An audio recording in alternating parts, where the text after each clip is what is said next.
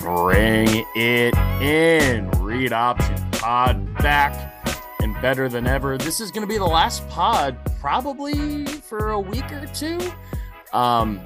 Where I'll have somebody else on with me. I think that means I might have to go make some phone calls, see if I can get one of my old ESPNU buddies to hop on here and talk some ball with me for an episode or two, because Scotty is going on a big trip tomorrow, and Vito is currently in France.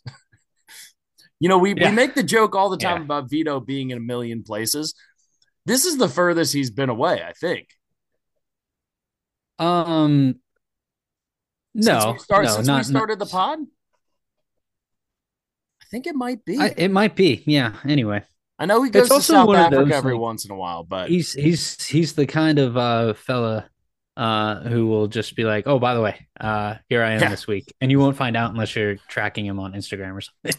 I was gonna say I had forgotten. Like I texted you guys about it, and I remember him mentioning it at some point in like July.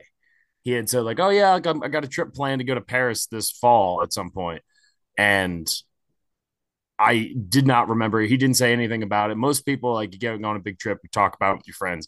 Vito, like you said, just shows up. I have a friend like that named Sean, who just like a drop of a hat, like I think this is in March, was just like, "I'm going to Cuba this weekend. Anybody want to come?" And we're like, "What? You're going to Cuba? Can you do that?" And apparently he could. And it's like, but you have to fill out paperwork and stuff. And we're like, none of us have the money to just drop everything we're doing and go to Cuba. He does very well for himself, and like, shout out to him, like he knocked yourself out.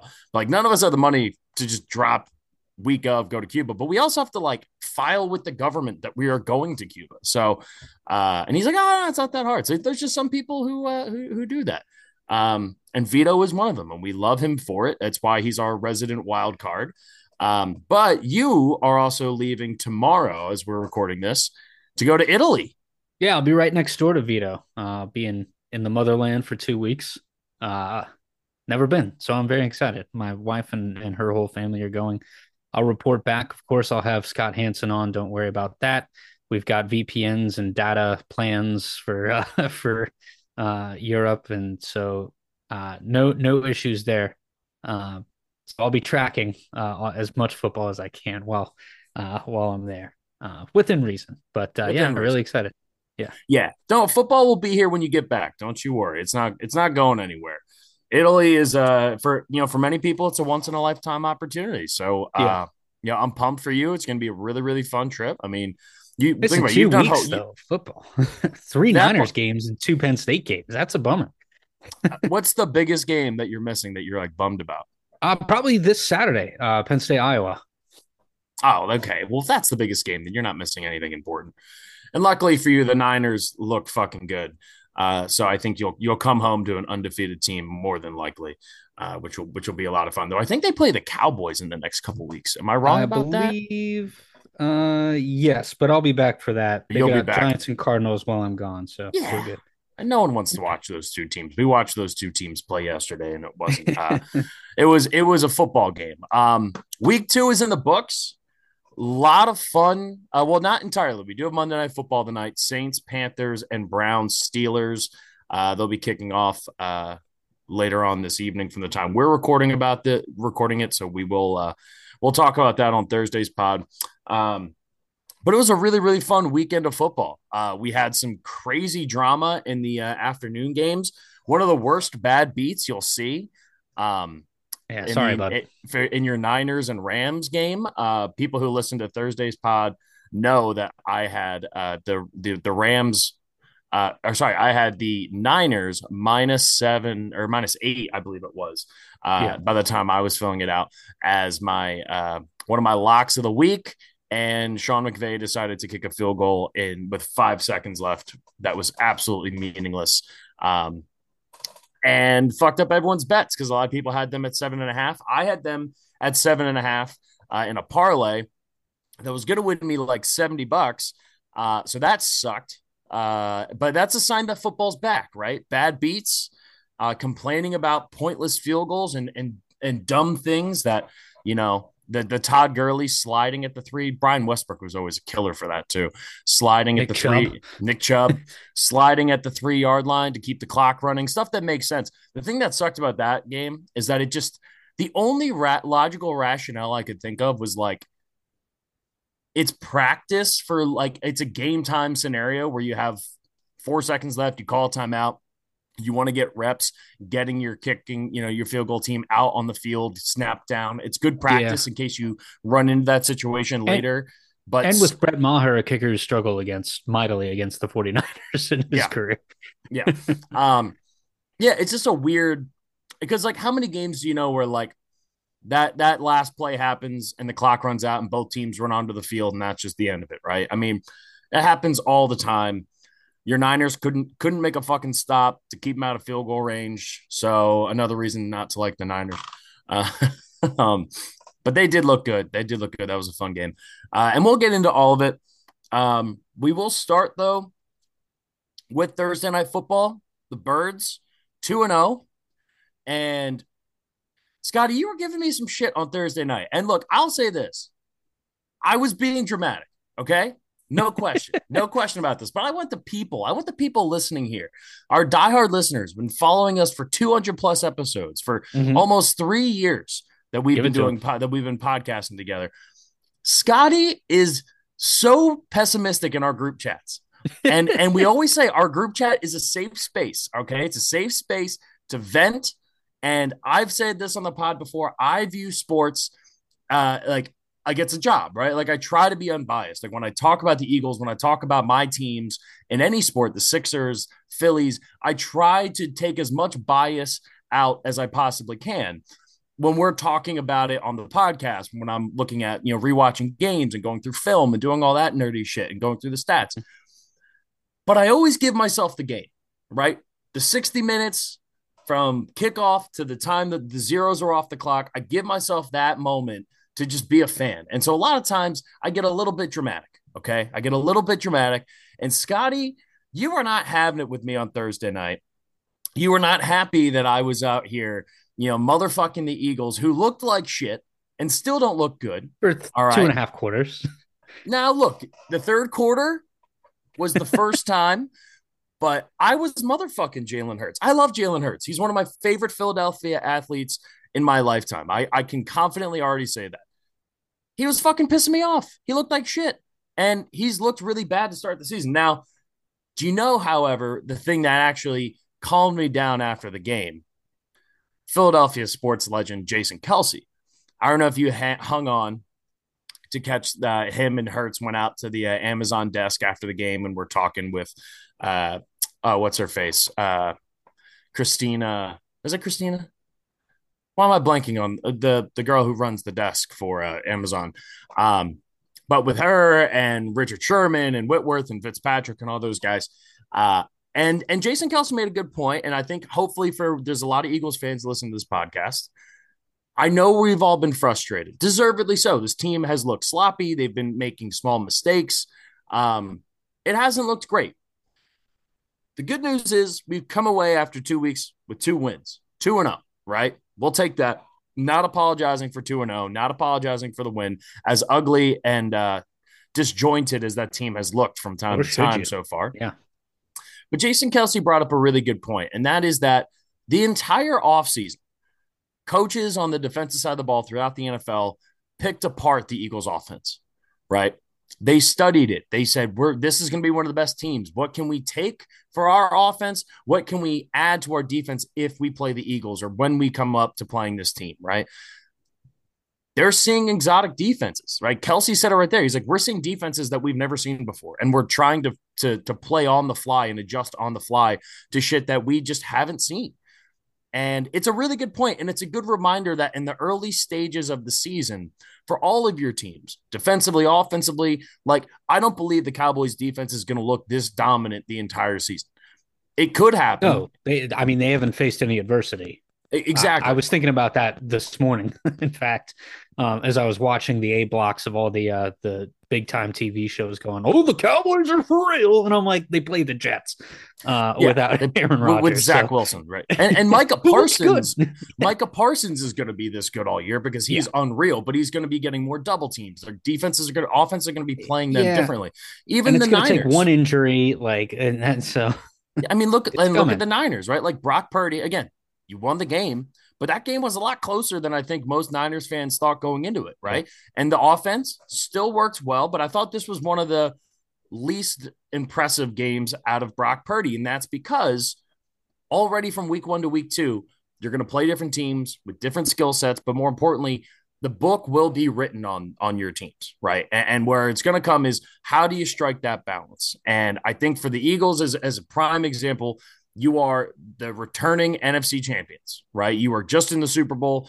You have a target on your back. Teams are going to come out and they're going to give you exotic defenses. They're going to give you really hard problems to try to solve on the fly.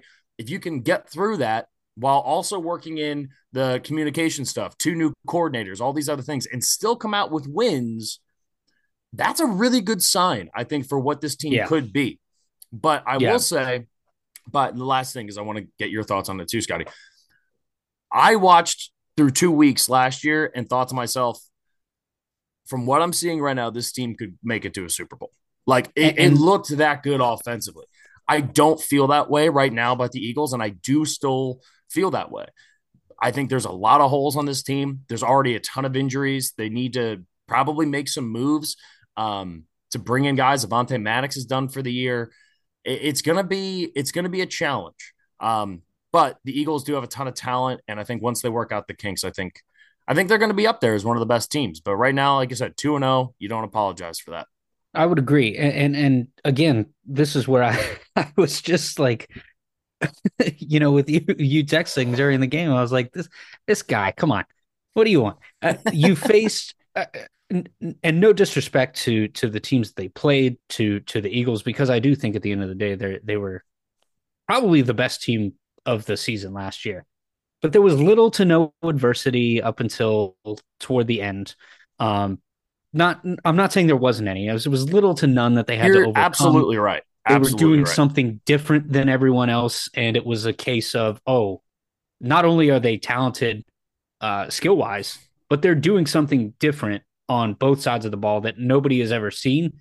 So they're a unicorn, and Yeah. now the league is catching up, right? And this happens year in and year out where there's something new. The Wildcat did this. The running quarterback did this. Like it the league catches up and figures out a way to defend what is a unicorn of an offense, and then conversely on defense figures out a way to beat you with their offensive guys. So I think you'll be fine. And that's where I took issue on Thursday with you, man. I was like, dude, like all this is legitimate, like complaining about your team, and that's fine, but like it's week 2. Because Which at one point you were like, "This is the worst team I've ever seen." I was like, "Yeah, you're right. You're gonna go 1-16. The Eagles are terrible." I don't think I said it's the worst team I've ever seen. I think we could pull up the text, but I think I said something along the lines of like, this team fucking sucks. Like this is not the same team as last year. And at the moment, you were right. and that is true. Like this isn't the same team as last year.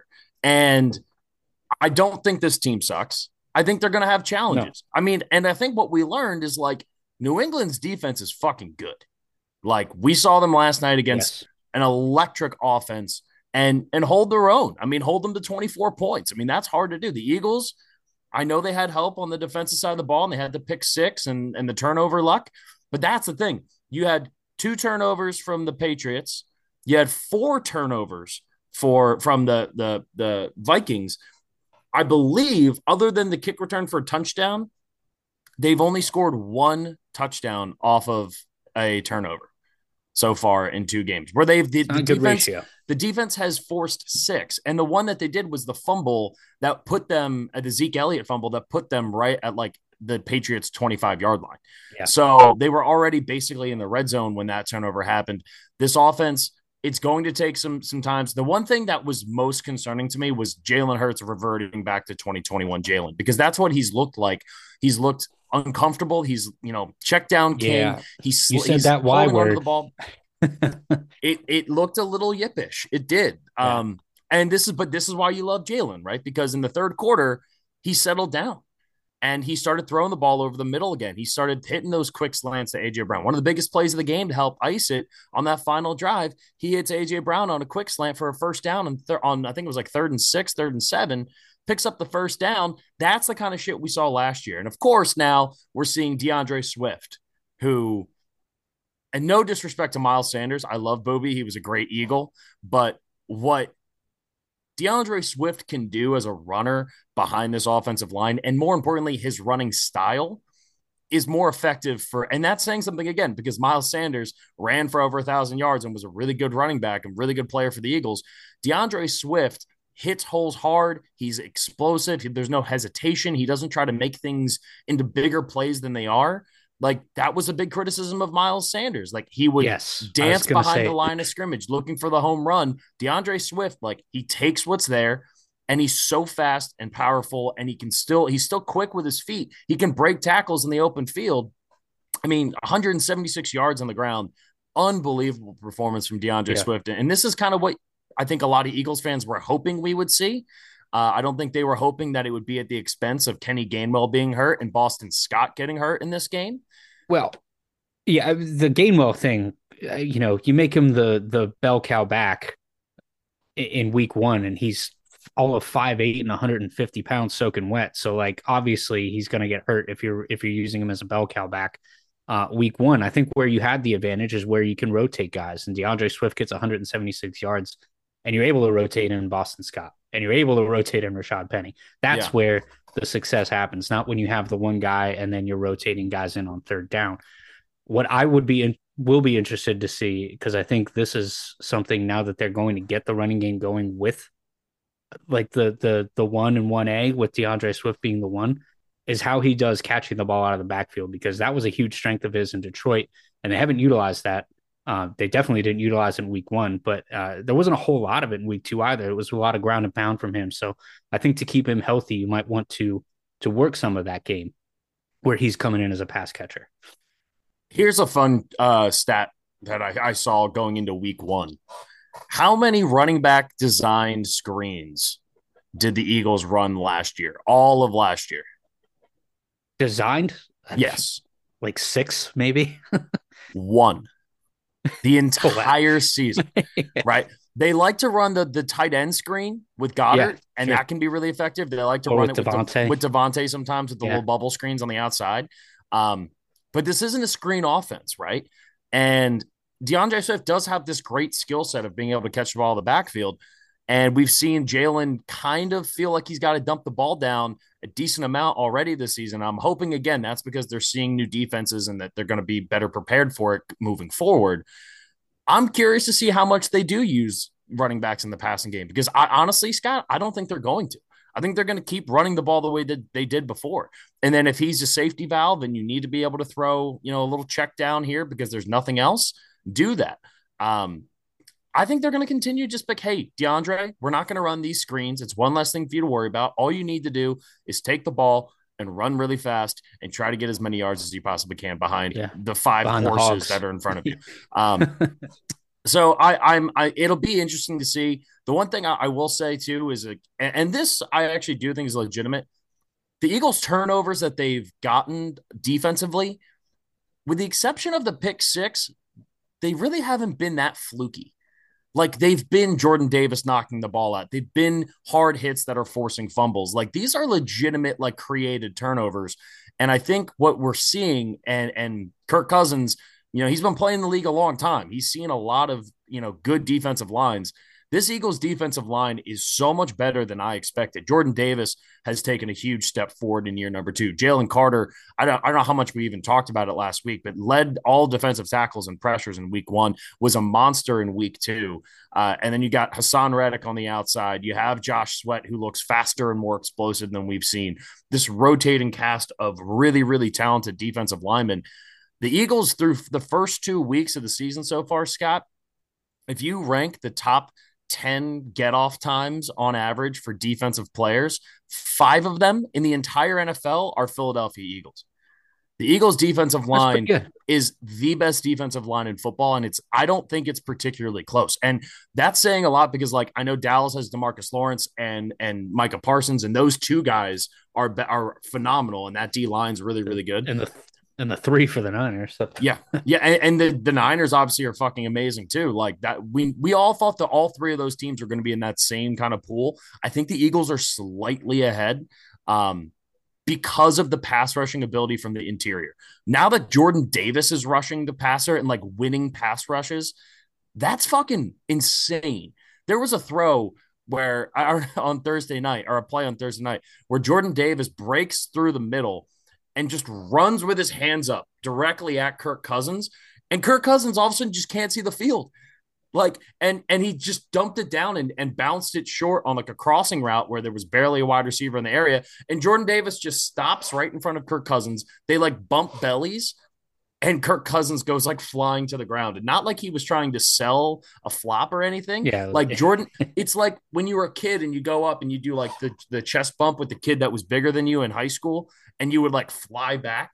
It's like that's just what Jordan Davis does, but against like NFL players and like professional athletes. He's Right. so I the defensive line is going to be really good. The injuries, no James Bradbury in this game. Slay has looked really good. I mean, anyone going up against Justin Jefferson's a tough matchup. But I thought as a whole, like there was some of that extra yardage that he picked up was in garbage time, kind of in the end of that game. So I thought Slay as a whole played really well against Justin Jefferson. Buda Baker was a late healthy scratch. I know Philly message boards right now are going crazy, trying to like, oh, come to Philly, come to Philly. Howie, work your magic. I'll tell you what, I'd give up a fourth round pick for Buda Baker right now if I'm the Eagles. And that's probably what it'll be. It'll probably be like a third or a fourth round pick. And even if it's a third, I would entertain it. And the best thing about this, and we'll stop talking about the Eagles here after this, they're 2-0 and they get a long 10 days, right? They get 10 days to get back in the lab. They get 10 days to get healthy. They get 10 days to, kind of figure out, hey, what are our issues here, right? Sirianni's whole thing is accountability. That's like the number one thing that the Eagles preach. And one of the reasons I love him as a coach so much is they all take accountability. And when they watch film, they go through on every single play and they mark off A's for accountability, basically being like, on this play, Jalen, you fucked this up. On this play, Brian Johnson, you made a bad play call. Like on this, like they do it across the board for everyone in the organization, which I think is huge. So they're gonna, after this, they're gonna come back, they're gonna reset. I think they're gonna be a lot better moving forward. I hope so because the talent's there. The injuries worry me, but this isn't going to be a 14-win team like it was last year. It's probably going to be like an 11 or 12-win team because they got a much harder schedule. But the fact that they're winning close, ugly games already shows that like the mental makeup of this team. On the other side of the ball, I just think Minnesota is just not good. Like it's not that they're bad. I just think they're like the Commanders. They're I don't pick a No, team they're like not. they're Commanders are 2-0. it's, but you know what I mean? Like the Commanders are 2-0, but they should have lost to Arizona and they should have lost to Denver. So, Right. yes, 2-0 is 2-0, like we said. Don't say, but it's like it's one of those teams where it's like, yeah, a couple bounces go a different way. And the Giants. Yeah. Vikings could be 2-0, right? I mean, they're just kind of one of those teams that's in the middle. They got all of the luck last year in the one score game. So far, they're 0-2 in that. Um, and look, After being 11-0 last year. yeah. The one thing I'll be curious to see, and it's not something that you see happen. The last time we saw it was Jimmy G, a starting quarterback getting traded in the middle of the season. And I wasn't Jimmy G hurt when he got traded to the Niners because he didn't come in and start for you guys right away, right? Yeah. So there's been a lot of buzz, and you see it on all the ESPN shows. Kirk Cousins to the Jets. If I'm the Jets, I'm not. How I'm not much waiting. better? I'm not. I Yeah. mean, yeah, he is. Kirk Cousins is a huge step up from Zach Wilson. Yeah. Yeah. But But mid-season, no training camp, I think that could be a tough move. But yeah, I don't see a bright future for Minnesota right now, despite the fact that they still have Justin Jefferson. But this defense was pretty porous. I thought the secondary played pretty well, all things considered. But I also think the Eagles didn't play great and didn't throw the ball exceptionally well, except for the deep balls, the two deep balls to Devontae. Uh, Last thing on yeah. this game, and then we'll get to Sunday, and we'll start going through the Sunday games. The AJ Brown stuff, um, I'm not bothered by it. Our friend James, who's a Cowboys fan, I want to say, uh, said Good said preface. said something along the lines of like, I've lost complete respect for AJ Brown. Dude, shut the fuck up. Like, I love you, man, but you had Des Bryant, who was the biggest fucking crybaby And on a T.O. sideline, and T.O. And the Eagles also had T.O. So it's like, but like Des Bryant, you can't say like, oh, I lost so much respect. Des Bryant was the worst at that out of any. I mean, him and like Brandon Marshall come to mind, and obviously T.O., but like Des Bryant was awful with that shit. So I'm not worried about it. Like Jalen said on the desk there after the game, like AJ Brown is literally my best friend. Like we're gonna have heated moments. Sirianni protected him too. It's like, hey, look, we're not gonna share conversations we had on the Yeah, field. Like we're just gonna hold that. it's yeah. It is, It's and week it two. is, yeah, exactly. It is what it is. AJ Brown, he wants to make plays, and I'm not worried. He's not a diva. He's not one of those guys. And It's that's what I said. That's what he's out there getting paid for. I would be pissed too, yeah, through two games if, especially against the Vikings secondary. Like he was open, and again, a lot of that boils down to how well has Jalen Hurts thrown the ball over the first 2 weeks. Not very good, right? mm-hmm. Just a couple of explosive plays in week two, um, and then the third quarter where he actually played pretty efficiently. So I expect that to get better. I think the whole league expects that to get better. So And I wouldn't be the too number worried one about thing it. I would say too is like when the Eagles needed a first down to basically ice the game before DeAndre Swift broke the long run, AJ Brown caught the pass on third down. Like Jalen still went to him when he needed a big first Yeah. down late in that game, and he made the play. He wasn't distracted or complaining. He made the play when he fucking had to. Um, yeah, I thought it was a whole nothing burger. All right, Yeah. let's jump into Sunday's action. Uh, a mixture of fun games, two overtime games, the Seahawks and Chargers, the Seahawks and Lions, and the Chargers and Titans. Those games went into overtime. And a game that I was pretty proud of because I nailed this one. Ended up being a 1 point game. It's amazing how often Vegas nails these. Atlanta, I had Atlanta even when I did the picks. They win this game by one. The Falcons are frisky, man. The Falcons are a frisky team. That defense is good. I think we saw some of the shine from Jordan Love week one kind of wear off a little bit in this game. He made kind of a bonehead decision on a fourth and short, gets the false start penalty that ends up kind of fucking the Packers over from potentially winning this Did game. you see that? He was the only person that moved Yeah. Yeah. Not a great and time fell to drunkenly into a center. I don't know how you do that. yeah, not a great way to start. And look, 0 points in the fourth quarter for the Packers.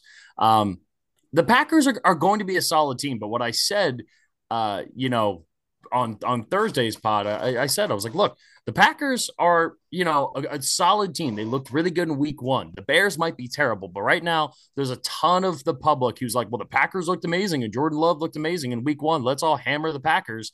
And that's why that line moved all the way down. I think it got down to -2 for the Packers by kickoff. Um, I was fading him. I was fading the public because that's just a good betting strategy to have in general.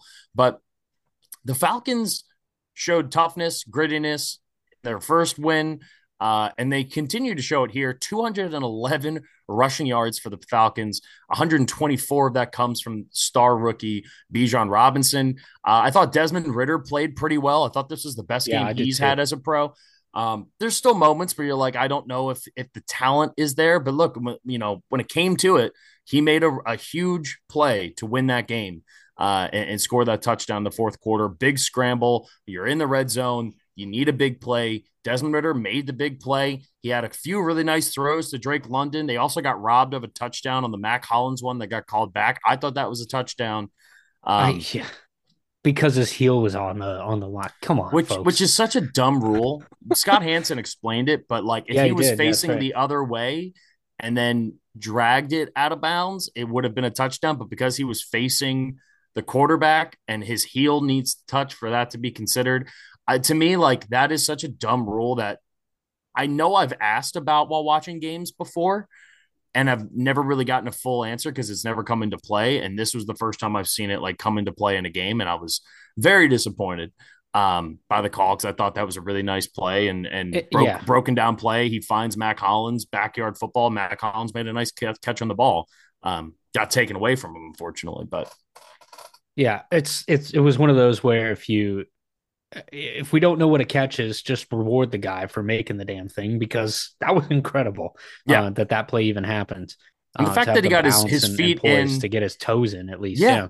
I mean, if your toes are down, do you have to just walk on your tippy toes the entire time? Like Well, and when that's what is I it that said. like your heel has to hit the ground for it to not no longer be a catch? That's what I said while I was watching. I was like, when they broke down the replay in slow motion, I was like, when he has possession of the ball and his toes have hit the green, that's it. Catch over. Yeah, yeah, And it doesn't matter if he falls out of bounds. Um, and that should be the end all be all of it. 100%. So it's I like couldn't agree more. yeah, it was an odd play, but yeah, I think Desmond Ritter did a really great job, not only making the big plays when he had to, but like managing the game. And that fourth down they went for on that drive, they ended up scoring. Right, that what a gutsy call that was. It was like 4th and 1. Yeah, Yeah, it was 4th and 1, and they could have kicked the field goal to go ahead right there. But if you get that play, you look great. If you don't, everybody in the state of Georgia is booing you.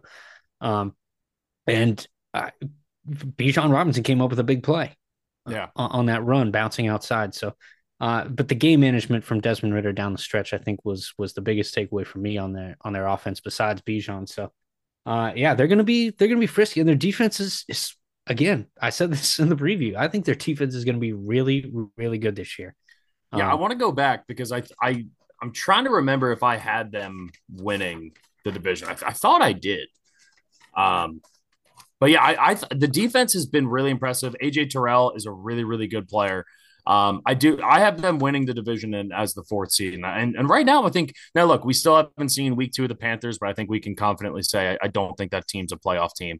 And the Saints could very well be a playoff team. That defense looked really, really good in week 1. It should be fun to see what they look like on Monday Night Football. Um, I just was impressed it looked like a cohesive team. You know, like Arthur Smith has been trying to build up this team, for a couple years. The quarterback situation feels like it's a little bit like unstable. Like is Mariota was terrible last year. The thing I'm happy and that we're seeing out of Ritter is he's not making the dumb mistakes that Marcus Mariota made. Right? He's not forcing ball. He's not. I mean, he had an interception in this game. I know it wasn't great. They took care of the football for the most part, but he's following like kind of like a 2021 Jalen Hurts track, a little bit Tannehill ish, mobile, not the strongest arm, but can make the throws that he needs to make. And now he's just learning how to see the field. And with a running game as strong as this team is between Algier and Brian Robinson, and a pretty functional defense with an easy schedule, the Falcons and Bucks, I think that's where it's going to come down to for this division so far. But we made all the jokes about New Orleans and the NFC South as a whole kind of being the joke division this year. And right now there are 3 teams that could be 3-0. If the Saints win tonight, you got 3-0 teams in the NFC South, and that's a good way to start the season. The Packers were banged up, not having Aaron Jones. With this Matt LaFleur offense, right? No longer having Aaron Rodgers, where they had to kind of mesh schemes to keep Rodgers happy. We're going to see what Matt LaFleur wanted this team to look like when he took the job, which is they want to run the ball, right? They want to run the ball. They want to work off of play action. They want to make easy throws for Jordan Love to be able to go out there and make it. And look, he still threw 3 touchdowns in this game, only mhm. 151 yards, 14 to 25. As a whole, I mean, they only played 46 snaps of offense. Like 46 Yeah, snaps of offense is not a lot in an NFL game. And so you want to see the Packers defense get off the field quicker. You want to see more opportunities for Jordan Love to go out there and make throws. But a costly mistake from a young player who's still trying to prove himself, that ultimately was the difference from the Packers winning this game and losing it. But I think these 2 teams are very similar. I think they line up almost identical in terms of where they stand within the conference in their divisions right now. yeah, for sure. Yeah, And go ahead. no, I was gonna say on the Packers side, I wouldn't get too down in the dumps. There was just they just executed the Falcons executed better this week.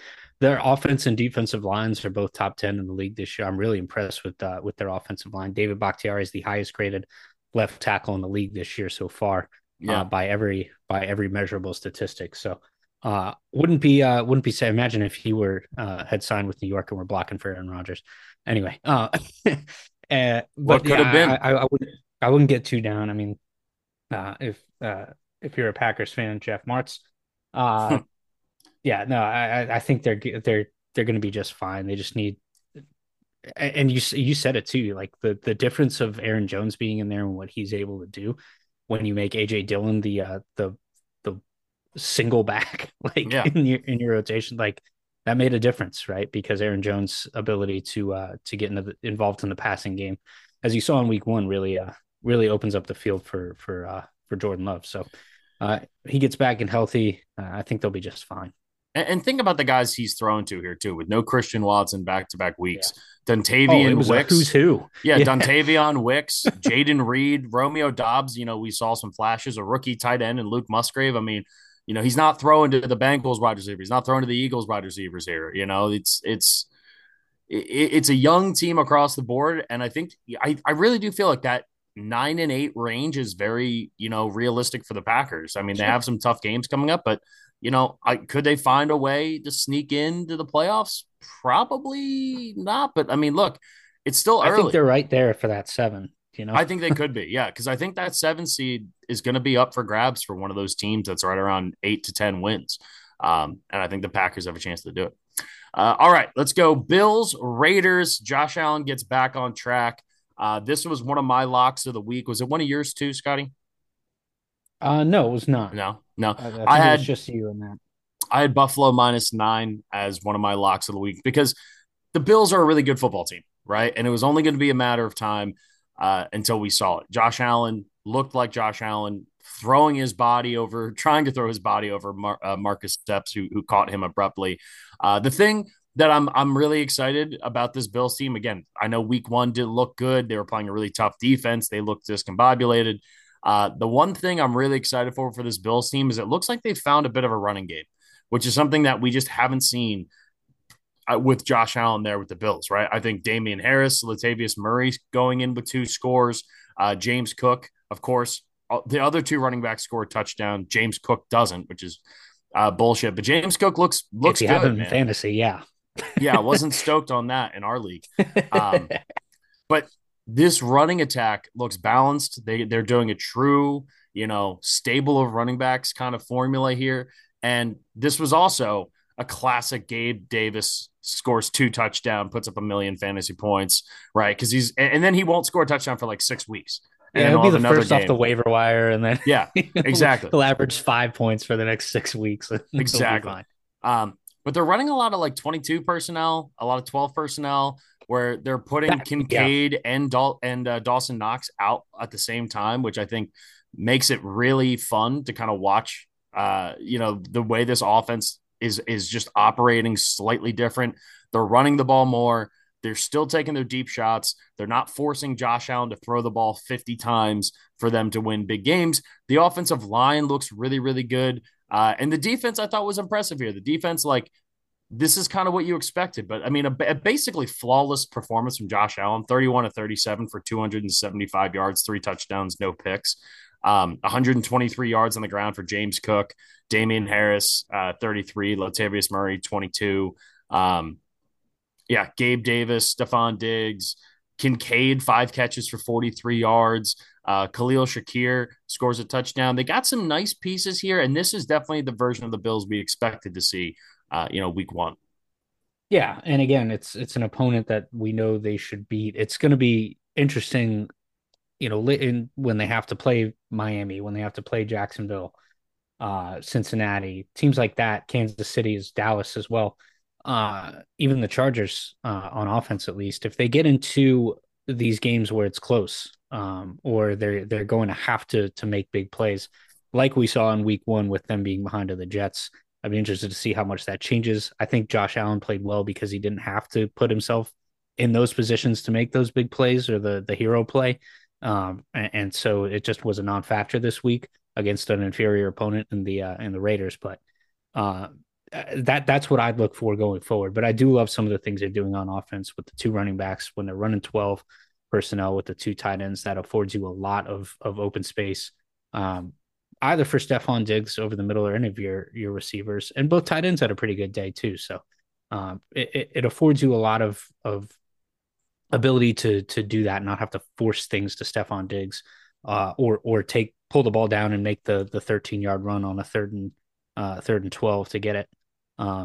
So I'm interested to see that moving forward. But yeah, it was a well executed game by them. Yeah. Defensively, Matt Milano, the interception he had Oh, that was sick. was unreal over the I'd back over top foul. of Josh Yeah, Jacobs. I was waiting for the whistle, like we were playing in basketball. Just get over the top, over the back. Unbelievable play by Matt Milano. Two really nice interceptions through 2 weeks from Matt Milano.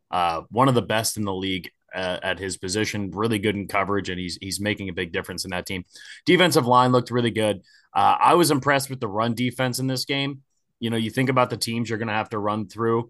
In the AFC, you don't necessarily jump to the thinking of like running the ball, but come playoff time, like the Chiefs in the playoffs, Isaiah Pacheco becomes like one of the most important people on the team, right?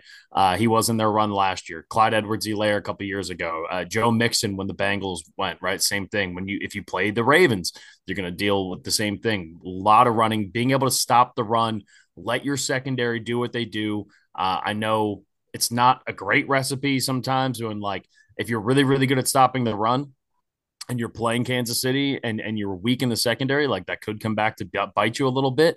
But after a really bad run defensive performance in week 1 against the Jets, I was really impressed with what they did here. Josh Jacobs, -2 yards Yeah, for Josh Jacobs. but Not going to get the job done for the Raiders there. But yeah, I mean, if you can yeah, stop the run come playoff time, like that's a huge difference in what we're seeing out of this Buffalo team.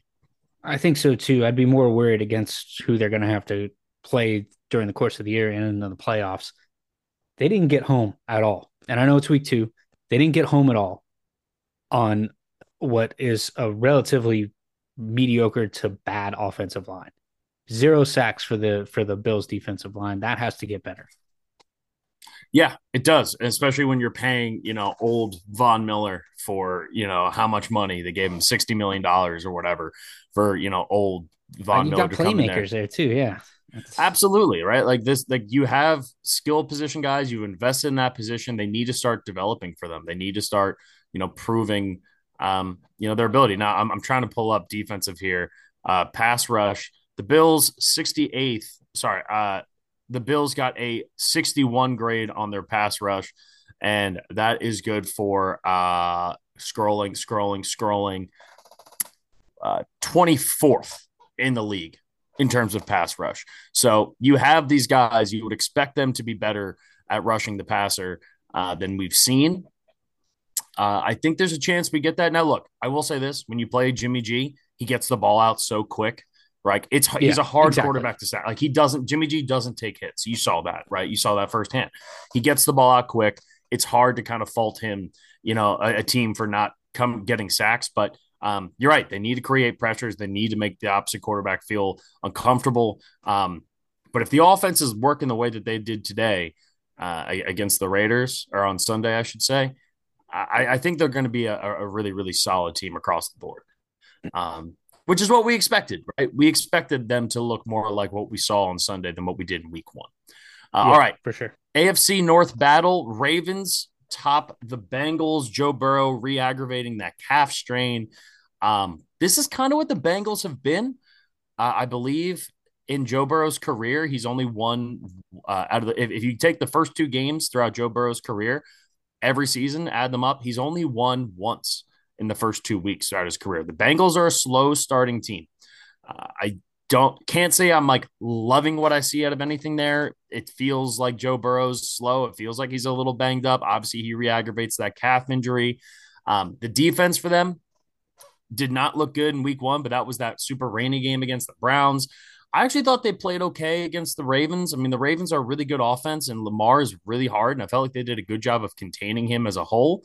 And the Ravens are also in a process right now where they have a new offense coordinator. They're running a new system. They got new guys in there. Other than Rashad Bateman, and Mark Andrews, that whole offense feels different. Like obviously you got old faithful Gus Edwards there, who's now going to be your number 1 running back with J.K. Dobbins, being done for the season. But I will say this. I like what I'm seeing out of the Ravens offense. I like seeing Lamar kind of work through his progressions in the pocket a little bit, use his legs when he needs to, right? Protect himself a little bit more, use his arm as much of a weapon. And he feathered out a couple of really, really nice throws in this game. The touchdown pass to Nelson Aguilar was a spectacular throw, back shoulder over the top of the defender. Aguilar making a really, really nice adjustment and making a huge catch there. Odell Beckham Jr. banged up in this game, ankle injury. He's kind of being held at now. The reports say that the Ravens are very optimistic with it. Either way, Zay Flowers is probably the best rookie wide receiver we've seen. I know Jackson Smith and Jigba had a touchdown. We'll talk about him in the next game. I was impressed. I thought as a whole, I thought the Ravens looked good. I think the Bengals looked better this week than they did last week, but they still have a long way to go. Yeah, yeah, and it's a tough road when you have to play those two defenses, especially the way they looked in week one in, against Cleveland, then running into Baltimore's defense.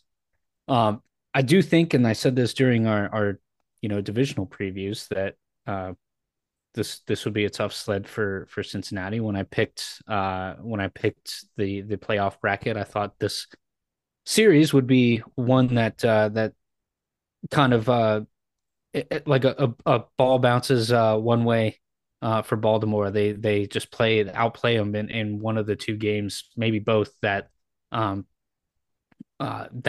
this is what swings the division, and I think Baltimore went out and proved that at least this week. Now they're going to get them again, the Bengals again, and it'll be at home, so even better to steal that one on the road.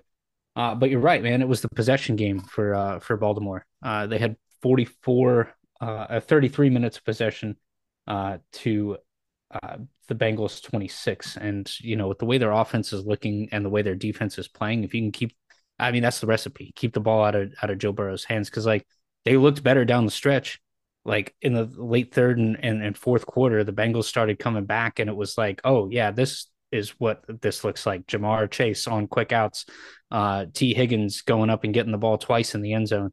The second one was a phenomenal catch. Um, but it looked more like what we're used to with them on offense. So it took the better part of 7 quarters, but like uh, they looked better on offense, and I think on defense they're going to have to find a way to get off the field and get the ball back to Joe Burrow because that's been the success of that team, right? So we'll see. I do like what the Ravens are putting together, though. Um, I think Lamar Jackson, like for people overstate like how much different it looks because they actually have receivers, but I don't think it's really all that overstated. Like being able to have a guy like Zay Flowers who can do all of it, being able to have OBJ as an outlet, which was who he went to, I think for the first like 7 straight passes was to Yeah. targeting OBJ. Um, it makes a difference, and then Mark Andrews being on the field makes an even bigger difference. So I think they're on a good trajectory. We'll see what happens moving forward with Baltimore. Yeah, I like Baltimore a lot. I like what I'm seeing. This is what I expected to see out of Baltimore, which was it's going to be a little clunky. It's going to take a little bit of time, but as a whole, it's still going to be effective. It's going to be a more effective version of this offense. That's what it looked against Houston. That's what it looked like against Cincinnati with a tough test. I mean, that Cincinnati defense. I know they lost both their safeties. Obviously, like that is a huge loss, but that defense is still really good. And even without J.K. Yeah. Dobbins and even with Odell Beckham Jr. missing the second half of this game, I thought as a whole Baltimore looked really good. Like Zay Flowers so far through 2 games has consistently been what we thought Marquise Brown was with them, right? Because Marquise Brown would show these flashes of like being a real difference maker when we would see the Baltimore Ravens look like a really, really high level team. You would see these flashes, but there was never the consistency. So far through 2 games, Zay Flowers feels a lot more reliable catching the ball, making explosive plays, being a difference maker than what we saw to Marquise Brown there for a few years. And I think Zay Flowers is a huge addition. Rashad Bateman broke off a huge run, catch and run in this game. Mark Andrews obviously continuing to do his thing. The offensive line. The thing is too is it's like everyone talked about, well, the defense has all this injuries already. The defense doesn't look that good. I thought the defense looked pretty damn good. Rock Mm-hmm. Yassin looks really damn good playing cornerback for this team. The edge rushers, they're not killing it in terms of pass rush. Again, they're kind of down near like where Buffalo was. But as a whole, like they got an 80 in terms of their defensive rating. That's pretty damn good for PFF, right?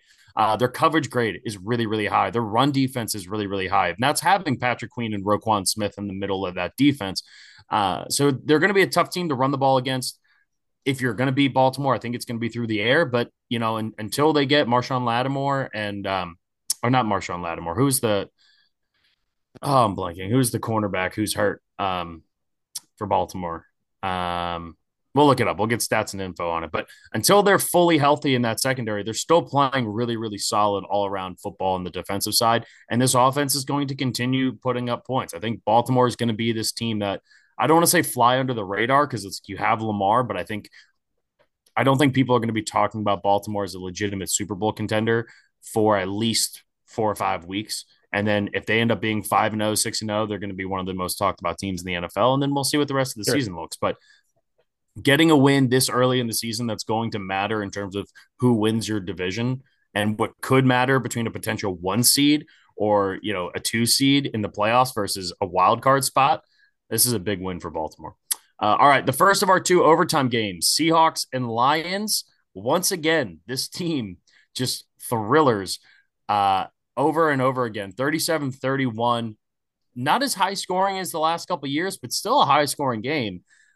I am very impressed with the Seahawks for this win. The Seahawks season, with all the injuries already, could have already felt like it was slipping away, and for them to come back in the second half, the way that they did, 24 points in the second half, forcing into overtime, and then Tyler Lockett scoring the game-winning touchdown in OT.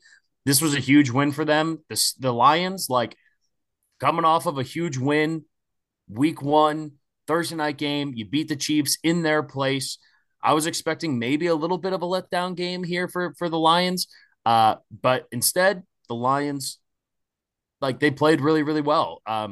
There was the one costly turnover from Jared Goff, the first interception he's thrown since I think it was like he was third all time for the longest streak. Basically, he Mhm. needed 40 more passes without an interception, and he would have had the all-time record set by Aaron Rodgers a couple years ago for consecutive throws without an interception. Unfortunately for the Lions and Jared Goff, that one mistake ended up resulting in a pick six and ended up completely flipping this game around. I thought the Lions looked like the better team. I thought the offensive line after Big V got hurt looked like it started to struggle a little bit. These two teams are going to be in it. I think these are 2 playoff teams. I really do. And the Seahawks, obviously, getting support on the offensive line. You lose Abraham Lucas, that's a huge loss for them for the season, week 1.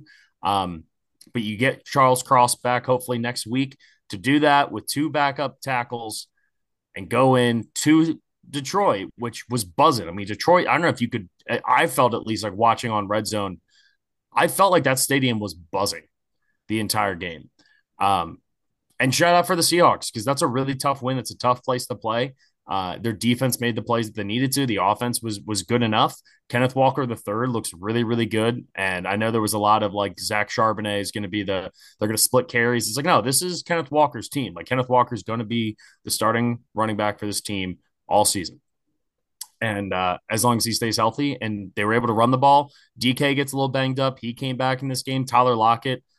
I mean, when is this guy going to stop making big plays, man? I mean, he's Yeah. unbelievable. He's really, really is one of the most underrated players in the NFL over the last 10 years. I mean, Tyler Lockett is a stud and is continuing to make plays, and the Seahawks get a huge win when they needed one. Yeah. Still not thrilled with their ability to stop the run, which was my big question mark for the Seahawks this season. David Montgomery, 15 carries, 16 carries, 67 yards, and the touchdown on the ground. He's a little banged up, so we'll see on offense what that looks like for Detroit. Because at the end of the day, they're going to have to run the ball to open stuff up for Jared Goff. That's been the success that Jared Goff has seen over the last 2 years. So we'll see if Jahmyr Gibbs gets more involved. Obviously, he will if David Montgomery misses extended time. But I'm really thrilled with the receiving core for Detroit. Amon Ra put up a super quiet 6 yard, 100 or 6 catch, 102 yard game. Yeah. Josh Reynolds has 2 touchdowns.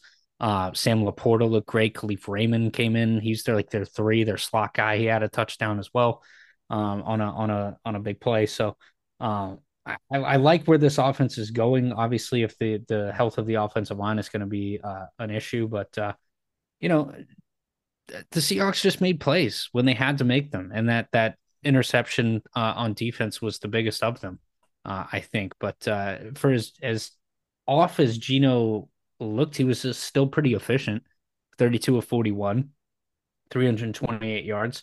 And he was a big part of that, making those plays. So I don't know. I think Seattle in the same way that and I think they're a little better built of a team, but I think they're going to be frisky as well. Like we talked about the Falcons. So I think at the end of the day they're a playoff team, but I have much more confidence right now in Detroit still than I do with Seattle. Yeah, I would agree. And I think more of that has to do with the injuries for Seattle. I think these two Yeah, teams are both pretty evenly matched. I think if Seattle was in the NFC North, I think they'd be just as, good. Like if these two teams switch spots, I don't sure. think Detroit is better than San Francisco. So I think Detroit would be more than likely like a wild card team. I think the Seahawks are going to be a wild card team. I think there's too much talent there. I think the impressive thing here is that Gino is still looking good, right? Like we talked about a lot of stuff going into it. Like, can Gino replicate it? In week one, there were some questions like, was it a flash in the pan for Gino? Settling in here, 32 of 41, 328 yards, 2 touchdowns, no interceptions. That's exactly what you want out of Geno Smith, right? You want decisive decision making, delivering the ball where it needs to be, using DK, using Tyler Lockett, Noah Fant sneakily turning into like a really reliable pass catcher.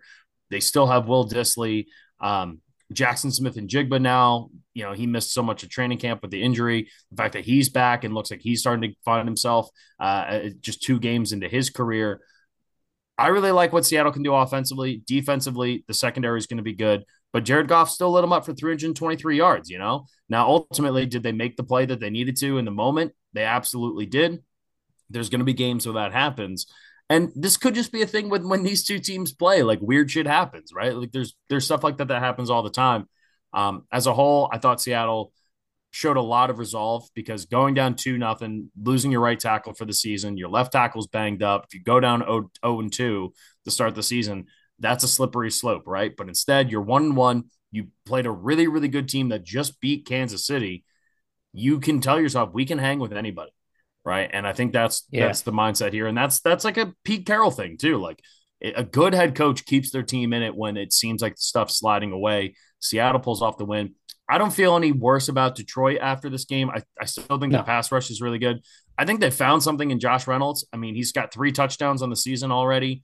Uh, he's been a guy that's kind of bounced around the league for the last 4 or 5 years. And now it seems like, hey, you're the number 2. He's getting all the regular season reps. They still are going to add Jameson Williams in a few weeks, which I think is going to add another element. And check out some of the passing grading numbers for Jared Goff. Right now, Jared Goff is third in the league in yards per attempt behind Tua and Derek Carr. Derek Carr obviously hasn't played his second game yet this year, so that number could drop. There's a very likelihood that yards per attempt, Jared Goff, he's not just managing the game. The QB manager tag needs to be taken off of Jared Goff. He is delivering the ball. He is pushing the ball downfield. He is finding the right guy, making the right decisions. Does he have the Matt Stafford and Justin Herbert howitzer of an arm? And he's going to make all these crazy throws like Mahomes or Josh Allen? No, but he can push the ball down the field. He doesn't turn the ball over. He makes the right decision. And right now, he's leading one of the best offenses in the NFL with one of the best offensive coordinators in the NFL. Jared Goff right now, top 5 in QB rating, top 3 in yards per attempt. And I believe he's top 5 in overall offensive rating out of quarterbacks so far to start the season. Jared Goff is coming to play this year. And I know last year it was a lot of, oh, well, it's the system, just like they always said when he was in Los Angeles. Let's put some respect on the kid's name, man. Like he's out here balling. Like he really is. He's out here balling his ass off when so many people thought he was just going to be a throwaway guy. He was cap filler in the Matthew Stafford trade. This is now year number 3 with Jared Goff, and he looks pretty damn good doing it with a really Yeah. good wide receiver. But again, it's like he's doing it with Amon-Ra, who's a legit number 1, top 10 wide receiver in the NFL, and Josh Reynolds. He's not, again, another guy. He's not throwing to Devontae Smith and AJ Brown or T. Higgins and Jamar Chase or Tyreek Hill and Jalen Waddle. He's not throwing to those guys. He's got one stud, and the rest of it, he's doing it through this offense, And obviously, yeah, I mean, Jahmyr Gibbs could be good, but Jahmyr Gibbs, like with the ball in his hand, has been fun to watch, but he's not putting up any crazy numbers so far. And David Montgomery's banged up, so they're going to continue to rely on Jared Goff. And I just a little bit of a Jared Goff appreciation moment because I think he deserves that. I think he's played really, really good Yeah, football. totally agree. And what a dumb argument. It's the system. Yeah, great. And he's in the right system. Congrats. Like, Mm-hmm. what a stupid argument. Like, His yeah, he's system, going to his look good system got because him he's to in a the right Super system. Bowl. His I system don't know got him what to a to tell Super you, Bowl. man. Yeah. Yeah. Like, and it's not even as much of the system as like a Brock Purdy thing. But look, if Brock Purdy and the Niners make it to the Super Bowl or win the Super Bowl, I'm not going to sit here and be like, oh, it's the system. It's like, look, there's a system in place. But CJ Beathard ran that system, right? CJ Beathard isn't playing as well as Brock, didn't play as well as Brock Purdy. Same thing with Nick Mullins, right? There's going to always be these guys. Oh, it's the Yeah, system. for sure. You still got to throw the damn ball. You still got to make the right decisions in the system. And, Yeah. and yeah, Hey, so just shout out to Jared Goff.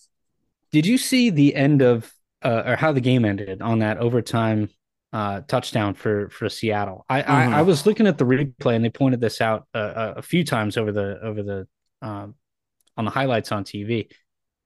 Did that look like a hold to you? That missed holding call on Aiden Hutchinson there on the scramble by Geno A Smith? little bit. A little bit. Yeah. I mean, look, holding, this is one of the things I always say about holding, both offensive and defensive. You can call it on every single play if you want, Yep, right? that's yeah, I'm a that's where I fan was of, going. right? There was the no call in that game. There was the no call in the Commanders Broncos game, and there was the call in the Super Bowl against James Bradbury, right? Like it's sometimes they'll call it in those moments, sometimes they won't.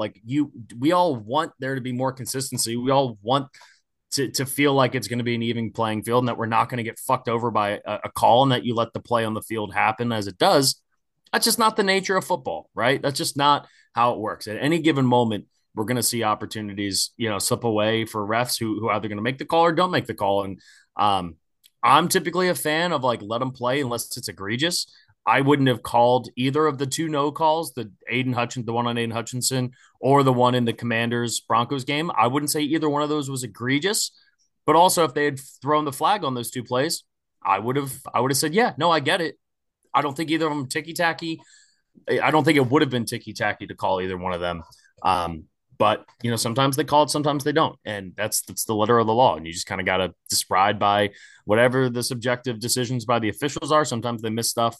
Um, I wish it was consistent enough that it didn't matter, Man, but they really holding got is to you, tough. didn't they? Yeah, that's all that. That's the NFL money. Forgot to tell everybody. Yeah, it's NFL sponsored pod. I was on the phone with Raj last night. He was saying, "Hey, go easy on the officials." All right. All right. The other overtime game we had Chargers Titans. Chargers are kind of in that position I was just talking about with the Seahawks, where 0-2, two tough losses. I mean, look, you played a really good team in Miami. You probably should have won that game. Now you play against Tennessee. You definitely should have won this game. The Titans just don't die. They're the Undertaker of the NFL. They just do not die. No matter what you do, What Mike did I? Vrabel. I mean, you said it's classic. Titans 3-point underdog, hammer it. Like Death, anytime. taxes, and Titans covering three, I believe That's was the that's yeah, last. that's what they do, man. Death taxes and the Titans covering three. I mean, they find ways to win games. Tannehill did his job. He made two really, really big throws when they needed it. And a Derrick big run. Henry, yeah, Derrick Henry looked good, continues to look like Derrick Henry. And the defense I thought was really impressive. I thought the Chargers looked really poorly coached. It was a lot of small mistakes. Like this is not a game the Chargers should lose. I thought Justin Herbert definitely wrinkling out some stuff with this new offense. Um, just dumb penalties. I mean, J.C. Jackson with really really dumb penalties again. Yeah. Um, it's tough, right? I mean, Joey Bosa looked better in this game. Khalil Mack looked better. I thought the defensive line as a whole played better for the Chargers. I thought the secondary was okay. Derwin James, we always talk about him being one of our favorite players to watch. But what's tough, and we saw the Cardinals trade away Isaiah Simmons this year for the same reason. When you have a guy who's really solid and can play in a bunch of different positions and can float around, it's great to have. But if you don't use them the right way, if you don't use them like the Rams used to use Jalen Ramsey when they could throw him around, or the Chiefs used to use Tyrann Mathieu, he ends up being not a negative asset, but you're not utilizing the skill set that the guy has. And it feels like he's kind of in no man's land. It feels like the Chargers are in no man's land. And look, if they don't rattle off a couple wins here, and obviously we know the Chargers play a tough schedule, the Chargers are going to be in some trouble, and I think Brandon Staley is heating up to be the first coach fired in the NFL this year. But it continues to be the defense. Like Mm-hmm. even through Well, the the first offense two wasn't weeks, good today either, though. I mean, the Justin Herbert wasn't they great. look yeah, he got sacked 3 times, but they have no Austin Eckler. They didn't use Joshua Kelly in the running game like at all. Uh, Not the least of which was because that Titans defensive line has been really good against the run through the first 2 games of the season. I get all that, but you still got to utilize. I mean, you still scored points on offense. You scored enough points to win a ball game for sure in the NFL Yeah. against a team who I don't think is really honestly that good. Mm-hmm. Um, in the Titans. I think they're okay. I think they're Yeah. an 8 and 9, 9 and 8 sort of team, but like that's a game you have to win on the road if you're the Chargers, and it's the defense. Like Justin Herbert did everything that he could in that game. He did the same thing last week against the Dolphins defense. Everything he could offensively. We sat here last week and said, "Wow, this looks like a totally different offense. It looks great. It looks like they're unlocking Justin Herbert a little bit more. What the hell is wrong with him?" It's Yeah. that side of the ball, man. And I just don't understand how and I get like we talked about this a little bit last week too. Like, yeah, you're not calling the plays on a play to play basis if you're Brandon Staley. You're the CEO right now. But like if you're defensive minded, you have to put that into your program and trust that like the weapons you got on offense, the weapons that you have invested so much in are gonna get the job done on that side of the ball. No, Right. And so absolutely. for 2 straight years for your defense to be this porous and like give up game, look at the playoff game. They 28-0 and they give up the game. Yeah. So yeah, I don't understand how that continues to be the Achilles heel. Well, and that's why it really feels so much more like it was coaching because if you look at just the raw numbers, right? You hold Tannehill to 246 yards passing, one touchdown, no picks, like 20 of 24 against Ryan Tannehill, like that's too easy, right? With And you would five say, sacks but by that's what your I was going to defense say. thrown in. So that's what I was going to say is it's like, all right, well, if it's too easy for Tannehill, then you have to be able to generate pressure. They did. They had 5 sacks. They were up his ass all game. 141 yards on the ground for Tennessee, right? No, it's good day. It's not a staggering number. You're not sitting here being like, wow, 250 yards on the ground or whatever. It's not like we are talking about with the Falcons, 200 Mm. plus yards on the ground. If you just look at those numbers, you're like, yeah, you should win this game if you're the Chargers. Like 5 sacks, you hold Tannehill to 240 yards in the air, you hold him on the ground to 141. You have Justin Herbert and Keenan Allen and Mike Williams on the other side. Now, again, no Austin Eckler. I get that hurts, but the way that this team was able to run the ball against Miami to then just come out and really struggle to run the football against Tennessee. Now, again, Tennessee's a good defensive team, but to me, this came down to coaching, and I thought Mike Vrabel pantsed Brandon Staley. And I think that's Yeah. been the overarching theme of this Chargers team in the Justin Herbert and Brandon Staley era is just the coaching's not there. And we keep wanting to give Brandon Staley the benefit of the doubt. We keep wanting to say that it's going to get better. And, it's just not. It's just not. And the Titans were the better coach team, and that's why they came out on top. So the Chargers got to Yeah. take a look in the mirror. There's too much talent on that team to be 0-2 in 2 games that they probably should have won both. Uh, Wasting Justin Herbert.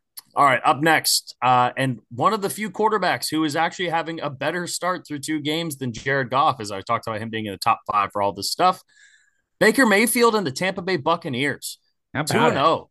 Shout out to Vito Vito. called it. Vito was all over this, all over it from the very jump. The defense is really, really good. Baker has been really good. Mike Evans, we were talking about, is Mike Evans going to get traded at some point this year? Nope, because they're probably going to be playing for a chance at the playoffs based off the way this team looks right now. The defensive line is fantastic. The running game, Rashad White, someone that like a lot of people, especially in the fantasy world, were like, I don't know, is he gonna be any good? Like, who the hell is this guy? He's been really solid. Chris Godwin looks like he's fully healed after the ACL tear a couple years ago.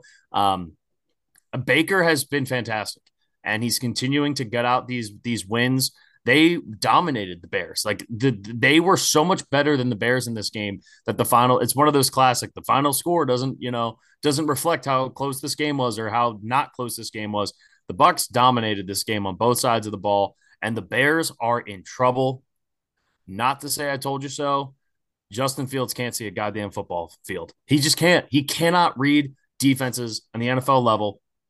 I Yeah. heard Big Cat say What? this today, and this is the same thing I said when he was coming out in the draft. And Vito and I got in our really heated argument about it, which is just like Justin Fields is when you run that Ohio State offense and you're working with, Chris Olave and Garrett Wilson and Jackson Smith and Jigba, and you're going up against, Iowa and Minnesota and Just throw it up. They'll go get yeah, it.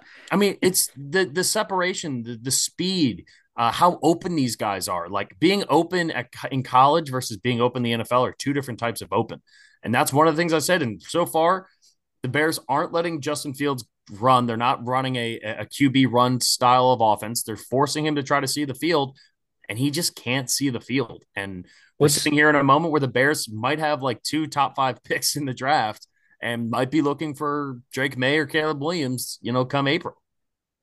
Yeah, and it was funny watching the game too. At a certain point, they called out on the broadcast, though they have no vertical passing game. Next thing you know, it's a 20-yard post route that DJ Moore catches, and I'm like, okay. And they kept running, decent looking pass plays that were getting, and that was most of his 16 completions were in that little window that they were showing that game. And I was watching the rest of the game as it was happening through red zone, and I was going, well, maybe it's just the play calling. Maybe they're just like not drawing up plays where he's able to get a good look at a receiver through his progressions. Maybe it's not Justin Fields.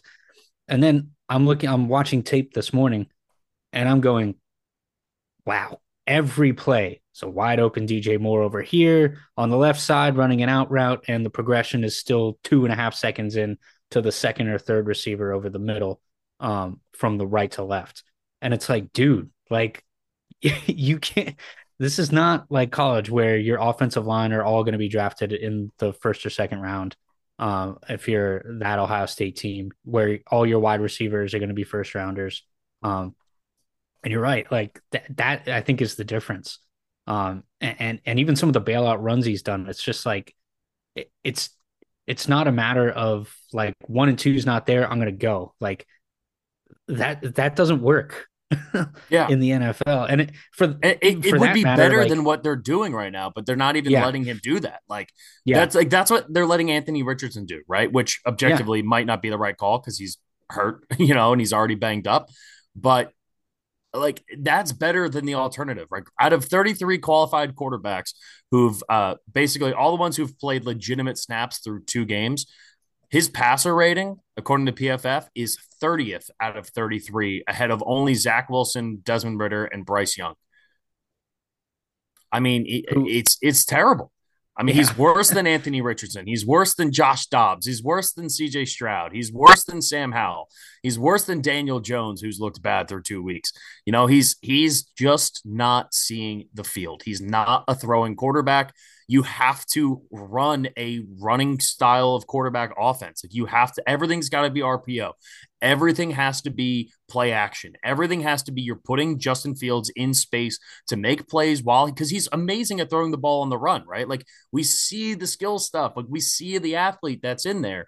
You have to figure out a way to let him have the ball in space. If you want, and it's just 12 straight losses for the Chicago Bears. 12 straight losses. They've won 2 games out of their last 20. I guess 19 technically, but still, Justin Fields is just lost. He's absolutely lost. The opening drive was great. And how many times do we see the opening drive work? And you're like, oh, just go back and run the opening drive again, right? Like that's because you have a script. You plan that out a week in advance. You know exactly the plays calls. He knows exactly where every single read is. After you get that past that first drive, and you're not letting him be the athlete, like it's dangerous because like, look, if this guy's going to be the face of our franchise, do we want him running around and getting banged up and all that stuff? The answer is probably no. And since now we are in year number 3 of Justin Fields, he still can't see the field at all.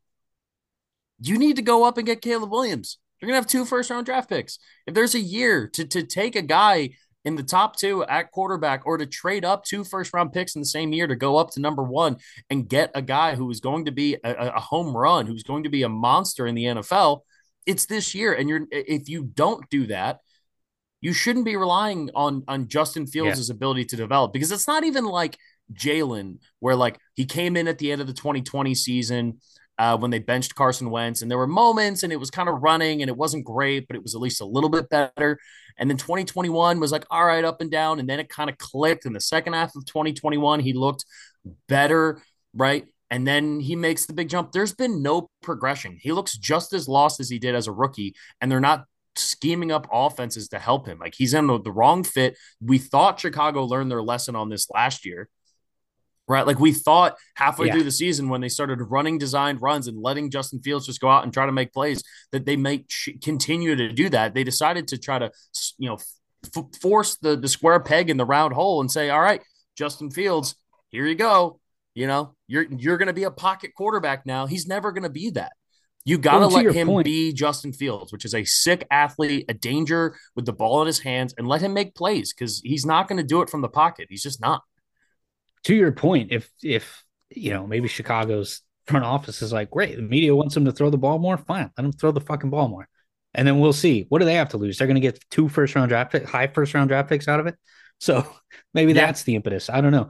The funny thing to me I just remembered this. Remember about a year ago, around this time a year ago, when DJ Moore was complaining about Baker Mayfield not getting him the ball and he was wide open on every play. Yeah. The same thing is in Chicago right now, and Baker Mayfield just ran a train on Chicago. So Yeah. I'm sure they would have liked, and something tells me part of that was Matt Rule's version of that offense in sure, Carolina yeah, was probably more of an issue than what we're seeing out of the Tampa Bay Bucks. But again, shout out to Baker, shout out this defense. Joe Tryon, an absolute freak. I don't know. It's funny. I was actually sitting at a bar. I was hanging with my buddy Jack, who's like a casual football fan.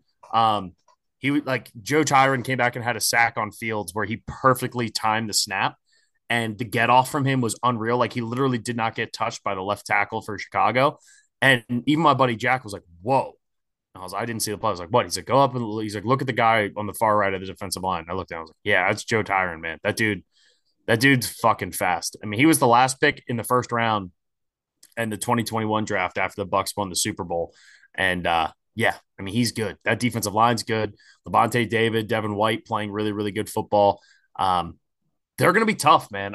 It's weird to say. I yeah, didn't think I would say this after 2 weeks. I'm excited for when Atlanta and Tampa Bay plays. I don't know when the two of those teams square off, but that's going to be a fun game, because a really cool like mismatch of styles. They play week 6 um, in Tampa Bay, so that'll be a fun game, and again, one that could decide that division. All right, a couple more games in the 1 o'clock section. Chiefs, Jags. I was really liking my Jacksonville plus 3.5 bet. Through the first half in this game, I was more impressed out of anything out of this game with the Chiefs defense. Like, obviously Chris yeah, Jones comes back, makes a big, makes a really big thing. We thought this was going to be an offensive game. We thought it was going to be Jacksonville, who looked really good week 1 in their shootout. offense, Yeah, and Kansas City. They get Kelsey back. We're expecting it. The Chiefs offense still looks very discombobulated. I know we all recognize the importance of Eric Bieniemy, but I think that might have been a little bit more important than we realized. That, in addition to the fact that the roster is just terrible at that wide receiver room, it really is Kelsey and a bunch of misfits.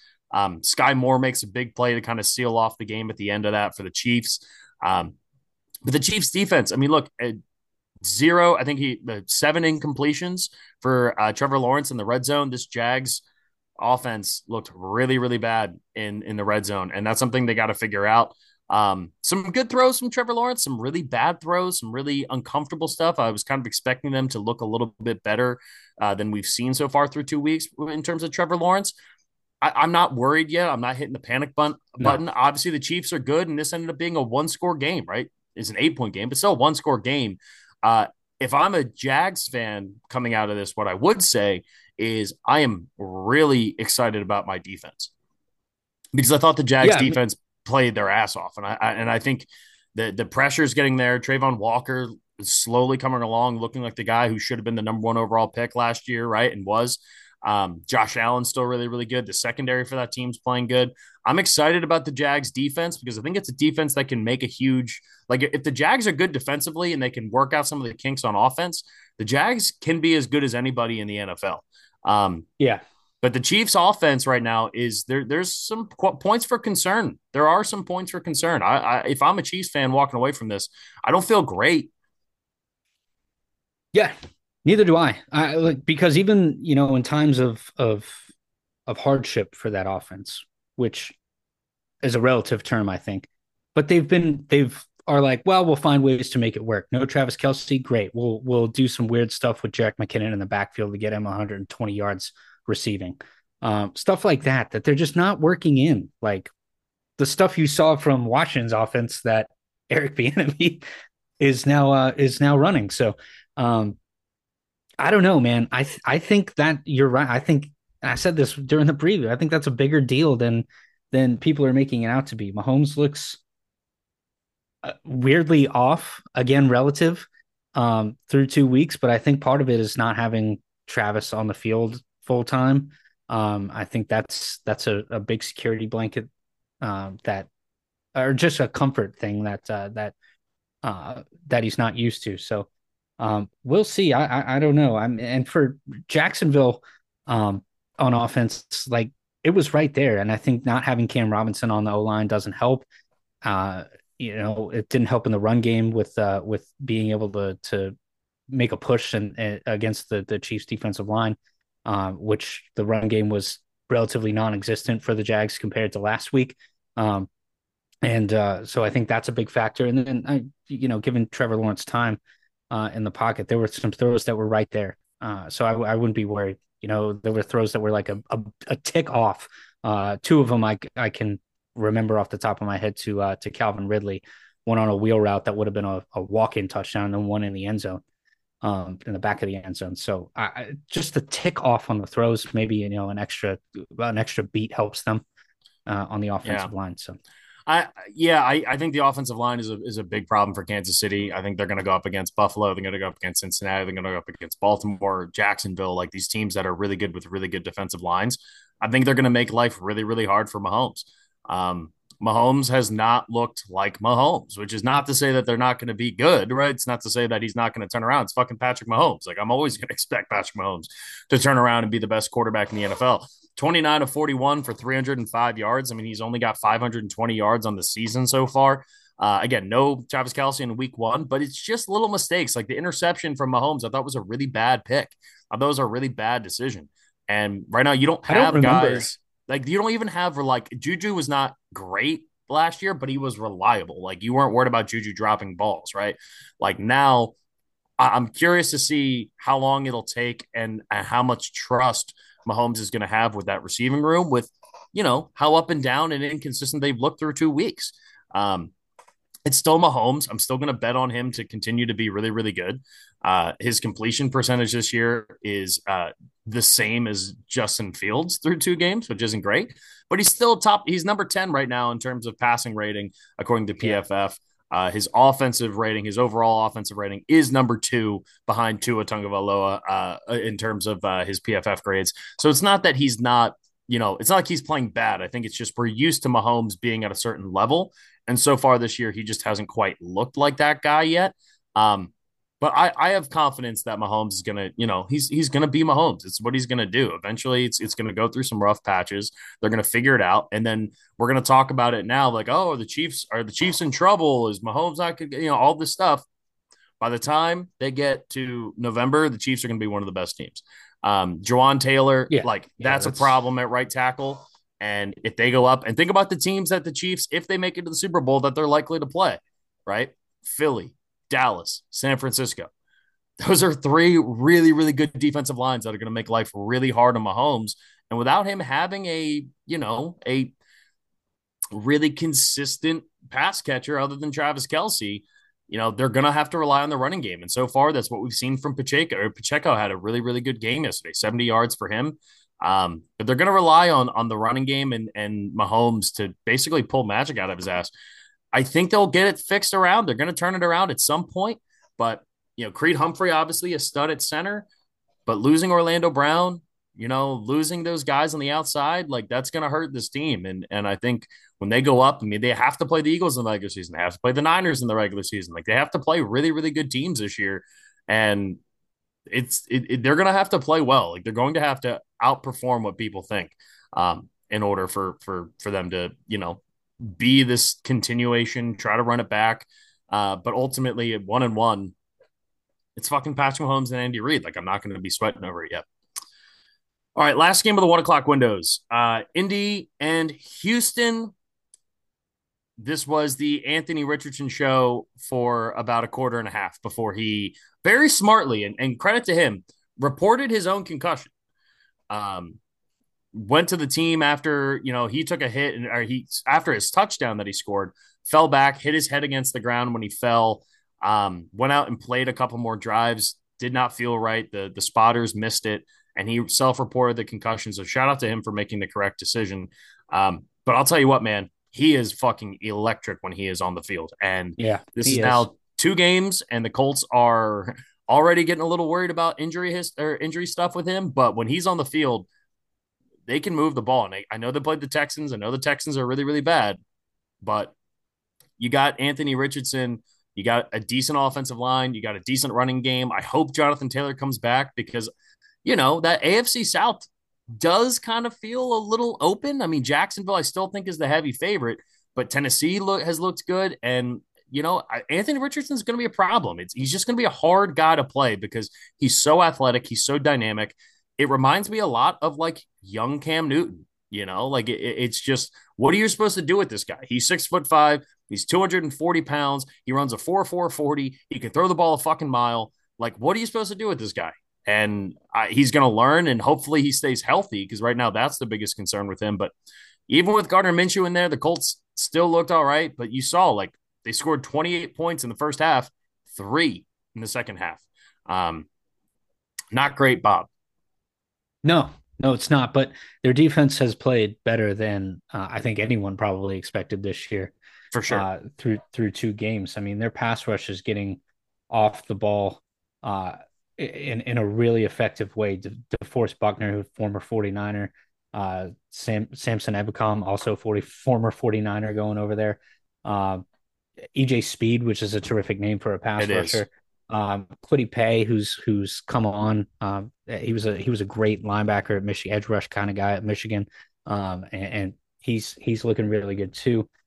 He had a sack in this game, so I'm really impressed with how their deep and for the that matter, the secondary has been playing really well. Um, for the most part. I mean, they give up the big plays to wide receivers. Nico Collins had over 140 yards in this game, but speedy guys will do that to you. But this defensive line being able to get after the quarterback and make things happen, I think is going to keep them in a lot of games, particularly in their division. I mean, if Anthony Richardson stays healthy, and he's able to be out on the field, that just makes that team that much better and more balanced. Yeah, no, I definitely agree. Yeah, Anthony Richardson threw or just on before he got knocked out of that game. I mean, look, he was 19 or 6 of 10, so like completion percentage wasn't great. Gardner Minshew coming in and just doing the cleanup job, 19 of 23, 171 yards and a touchdown.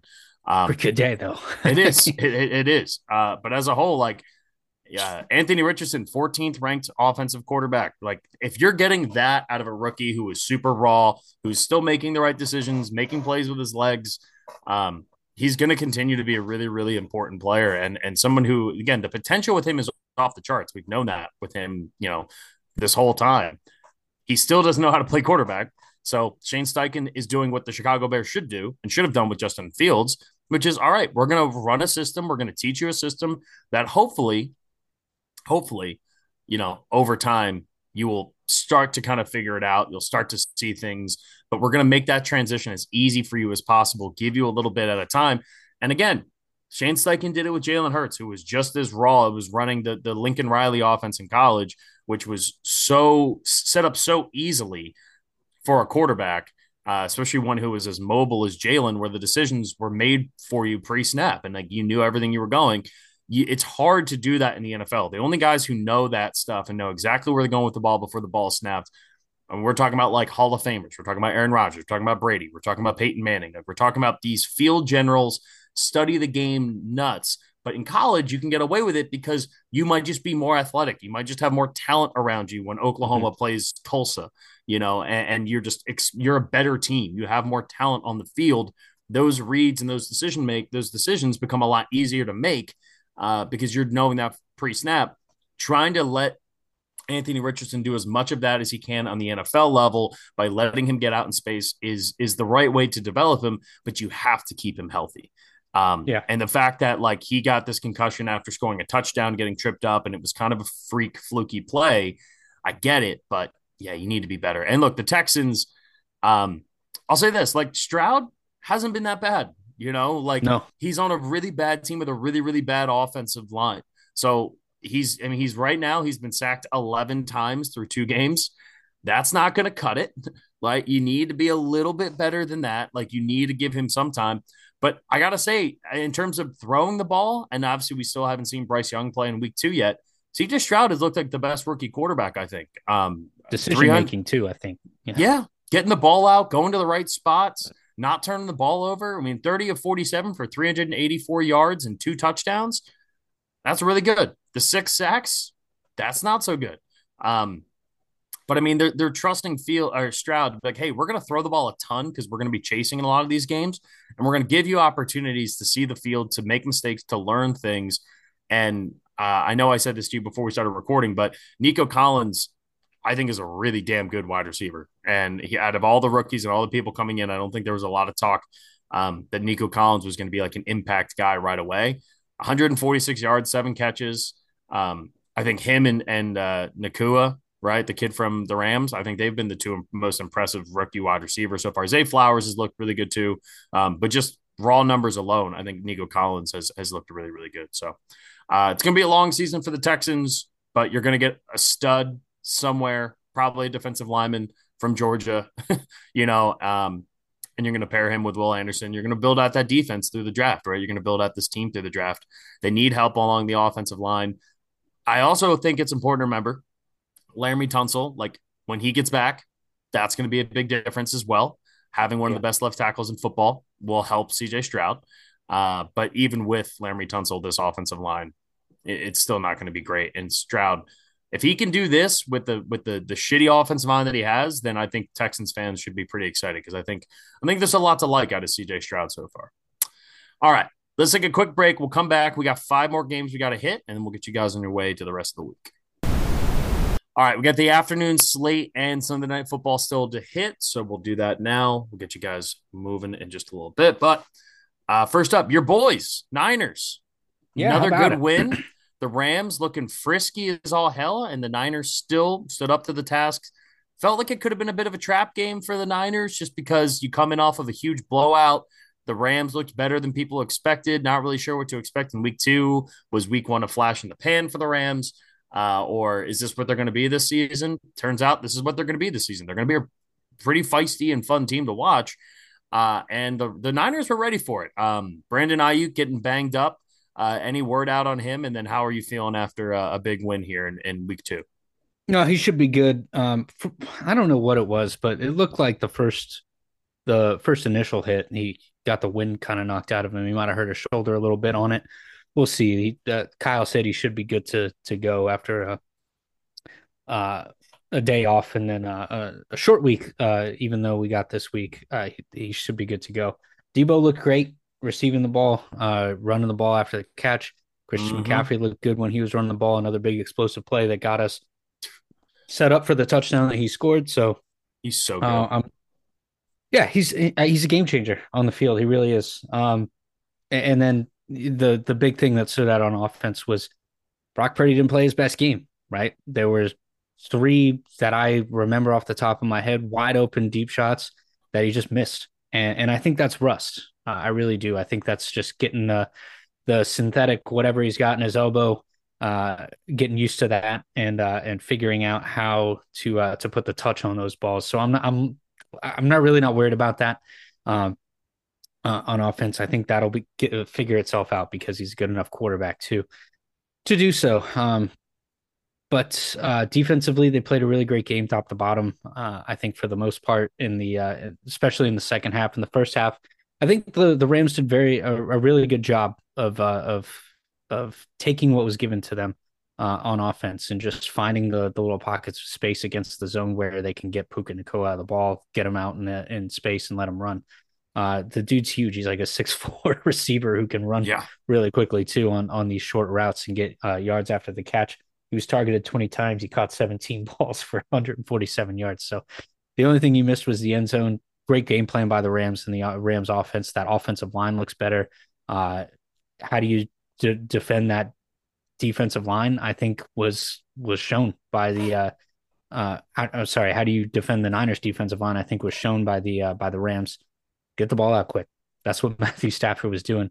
He had less than a 2.5 second time to throw in that game. So then second half they Niners go to a little bit more man on defense, and that kind of helped shut down some of that game and help the pass rush get home a couple of times, including the end with Fred Warner getting that big sack on fourth down to basically seal the game before that drive that broke everyone's hearts with the Rams covering likely. Yeah, But that but was yeah, man, disgusting. That was disgusting. Sean McVay should be yeah. put in prison for that.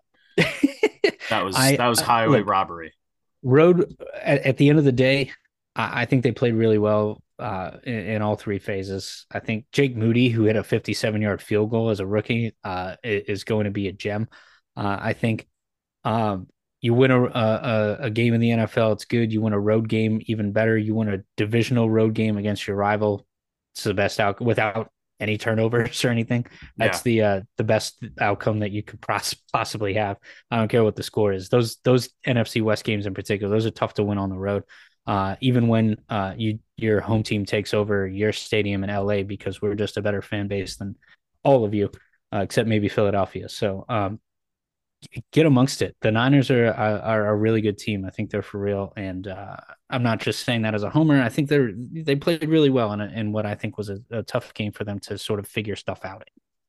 Yeah, I would agree. I as a whole, I thought that was a really big win for the Niners because the Rams came out and said, "Hey, you're not beating, you're not punching us in the mouth. Like you're not Yeah, going to just bully us in this game. We're going to fight, and we're going to make it fucking hard on you." And they did. They did a really, really good job. By the way, I said in the last segment Nico Collins was a rookie. Nico Collins was drafted in 2021. I got all my years mixed up. it's Um, okay. He's a Michigan guy. They can't count either. but how about this? Puka Nacua, second in the league in receiving yards right now with 266, and a staggering. I need PFF to look this up. All time through two games, a rookie, first two career games, Puka Nacua, 35 targets through two games. He had Insane. 20 on Sunday. He had 15 in week one. That's got to be the most for a rookie, And for any player in their first two games, to get 35 targets is just a but you know what? staggering number. I honestly don't think when Cooper Cup comes back that drops a ton. Like I think they will be able to complement each other. Yeah, I think it's going to be a really tough group to defend. I mean, because you got Yeah, size, speed, and yeah, this kid's just fucking good. yeah. The biggest sign of respect is that Stafford trusts him, right? I mean, if you're throwing to him that many times, and granted, it's not like he has a ton of people to throw to, but still, if Stafford's throwing the ball that many times to a guy through two games, he trusts him, right? 266 yards through two games. Really, really impressive start to a career for Puka Nacua. And Nico Collins there. The reason I brought that up is Nico Collins is fifth right now. Justin Jefferson's still leading the league in receiving. But yeah, I mean, Puka Nacua's got more than Tyreek, Mike Evans, and he's still 40 Jamar for behind sure. definitely. He's still 40 behind Justin Jefferson, which is a crazy stat. But yeah, It's I mean, still, I mean, that's pretty um, crazy. the one thing I would add that we didn't talk that I know you said you're chalking it up to rust. I also think that's part of what Brock Purdy is going to be, right? Like the dude was drafted where he was drafted for a reason. That doesn't mean that he's not good. That doesn't mean that he's not good. It's just there are some things talent wise that maybe Brock Purdy just isn't that good Well, at, the like only reason I say that is because last year those are throws he's hitting.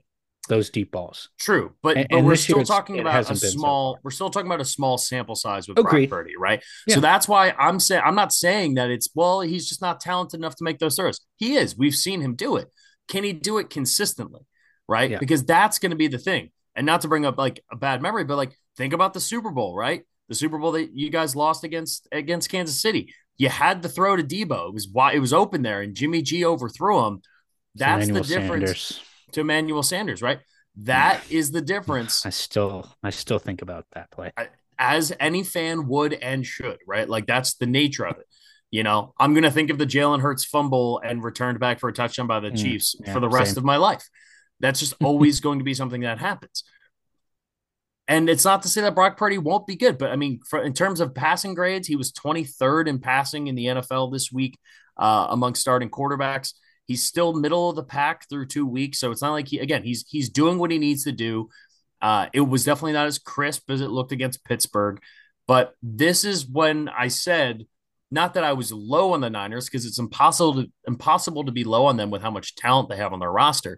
But when you look at that team and you go, all right, well, where is the balance here? Like we just need to see more of Brock Purdy. And so far in his career, he has never lost a game that he has started and finished in his entire career. Like that. Well, I guess he did technically finish the game against the Eagles, but you know what I mean. Like a game where he wasn't injured. We haven't seen Brock Purdy lose a game like that. And I want to see at some point when he starts to hit adversity, when the throws aren't clicking, what does he look like? And so far, we just haven't Yeah. had to see that. I'm guessing, and I feel pretty confident in saying that at some point this year, we are going to see that, and we're going to get the answer to that question. But the sample size is still small. So is it rust? Is it the fact that he's coming off of the elbow injury? Or maybe he's just like a Jimmy G and he's just not going to be Yeah. consistent on hitting some of those deeper throws and those big time throws that can win and lose games? It obviously Yeah. didn't matter in this game, but it could matter in a game It against could the have Eagles. It could though. matter in a game against the Cowboys, right? It could Yeah. matter in a Super Well, Bowl against the it Chiefs. could it could have mattered in this game, Yeah, too. So we'll again. I think it's rust, but those those things will work themselves out. they The will. other thing I was really impressed with too, by the way, from the 49ers, the biggest possible question mark. Well, to both of them, really. The secondary played great. They had two turnovers. But the offensive line allowing only one sack to an Aaron Donald led defensive line for the Rams. Yeah, Aaron Donald had zero tackles in this game. Zero. which He was is, a yeah, non-factor. yeah, And so for that offensive line, granted, uh, you know, anchored by Trent Williams, but like I thought McKivens played really well at center. I thought uh, what's the other rookie offensive lineman? Um, the whole right side played really well. I think too, and gave Brock a lot of time to throw the ball. Uh, well, and I think but yeah, that'll taking be, Aaron Donald out, yeah, yeah, is that huge. was And I think that's going to be one of the Achilles heels of this Rams team is that other than Aaron Donald, there's not a whole lot of guys that scare you in terms of pass rushing. We saw the right side of that Niners offensive line struggle mightily against TJ Watt, but yeah, what do they look like, against a lesser good team? It's nice to know that, like, even with Aaron Donald, and a bunch of pass rushers that don't scare you, they still were able to, like you said, give Purdy time. They didn't let the pass rush really affect the game. Which I think is huge. I mean, because like you said, like being able to do that against teams with mediocre. Now, can they do that against the Cowboys? Can they do that against the Eagles? Can they well, do that that's against the yeah. Chiefs and Bills and these The really, really Cowboys good have teams? the That's Cowboys going to be have a different three guys question. like that, and Micah Parsons who can run around and play either side and Yeah, the middle. So yeah, yeah. And that's the a Eagle, the hundred percent. Eagles, the Eagles are good and deep, and they have like three rotations of guys who can go in Bengals too, and yeah. yeah, the Bengals have a really, really good pass rush. Like any of these really elite Washington, teams, you're going to face a really, really good pass rush. So can the Niners play like they did against the Rams and just give Brock Purdy enough time? Not because ultimately that's why Brock Purdy got knocked out of the game. Like that's a huge reason why the game went that way last year.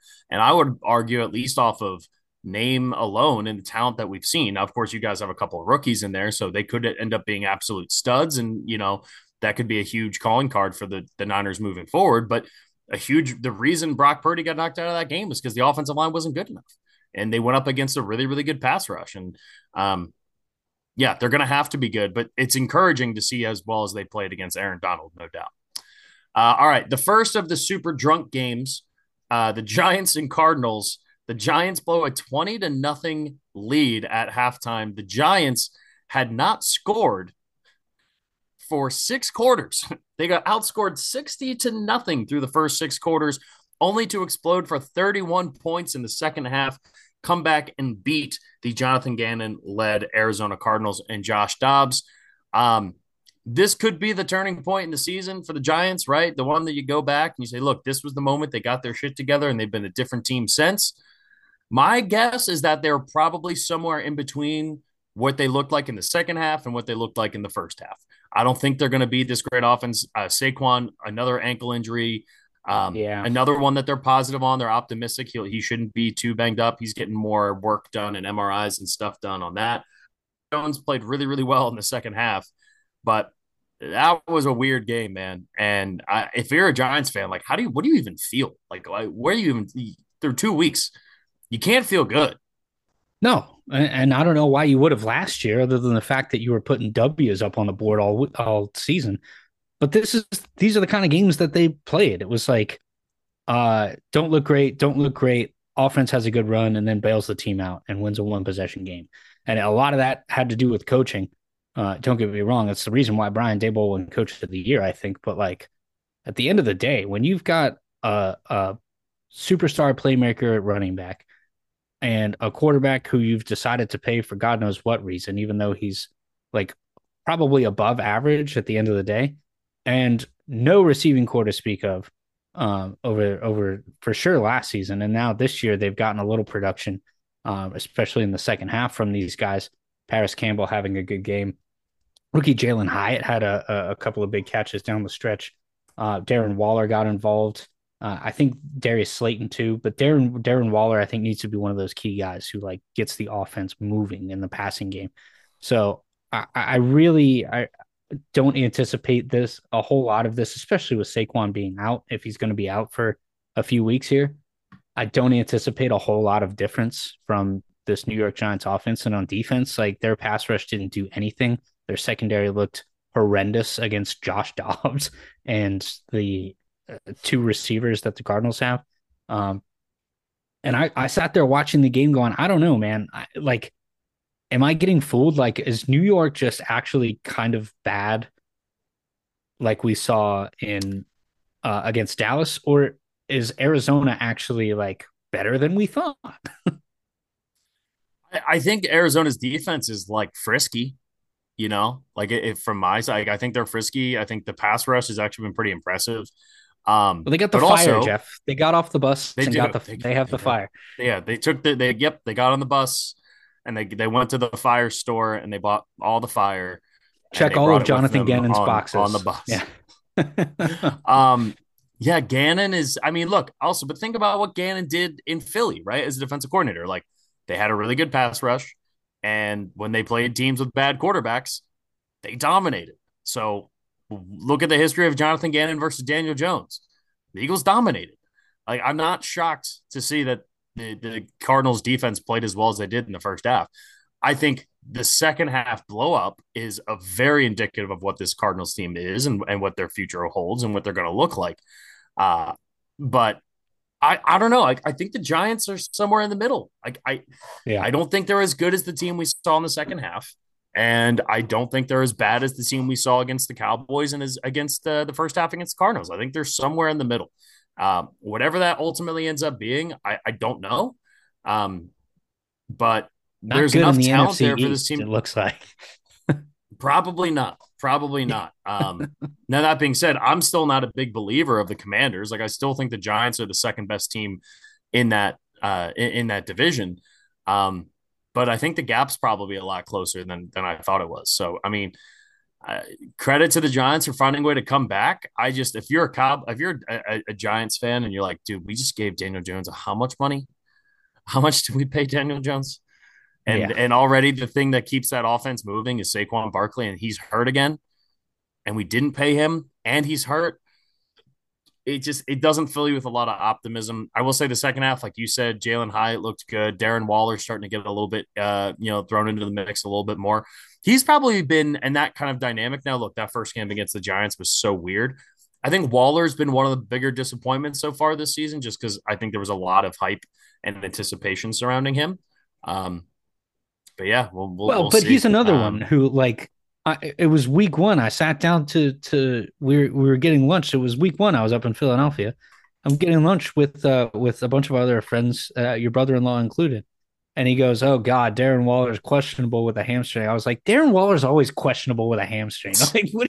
He's perpetually doubtful for Yeah, a game. Like, all right, when you're 6'6" and you're built the way he's built, like hamstrings just aren't designed to move like that. Like it's just eventually, for as fast and athletic as he is, like yeah, the body's going to catch up to him, and it has. But look, when he's on the field and they were using him the way they used him in exactly." this game, he's going to be a really valuable player for them. And they Um, should have used him more. Frankly, I mean, down the stretch, he was yeah, starting to heat up.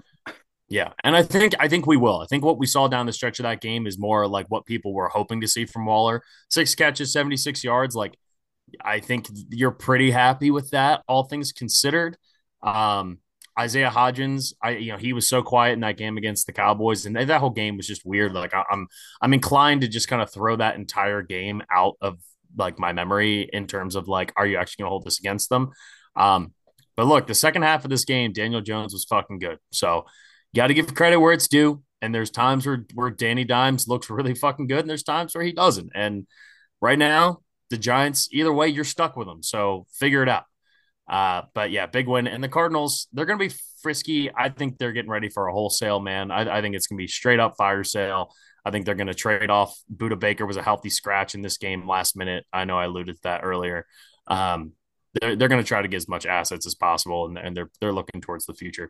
I just pray that Caleb Williams and Drake May, like somehow Arizona gets like the third overall pick, because I don't want Jonathan Gannon to ruin either one of those guys. I like both of those guys, and they both What a deserve shame that better would be. than Jonathan fucking Gannon. All right, let's stick in the NFC East, and we'll talk about the other crazy drunk game.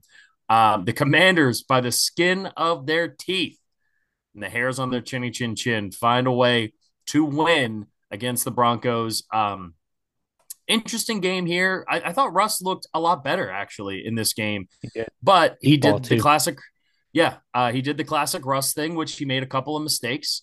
Some kind of boneheaded stuff, which is what we saw his last couple of years in Seattle, and obviously what we saw a lot of last year. And I think ultimately that's what cost them in the second half. The Commanders' defense played really well. The pass rush played really, really well for the Commanders. The secondary, I was watching this game with a bunch of Commanders fans, and they're like, "That's Emmanuel Forbes. That was not an interception. How on earth that I stood? don't know.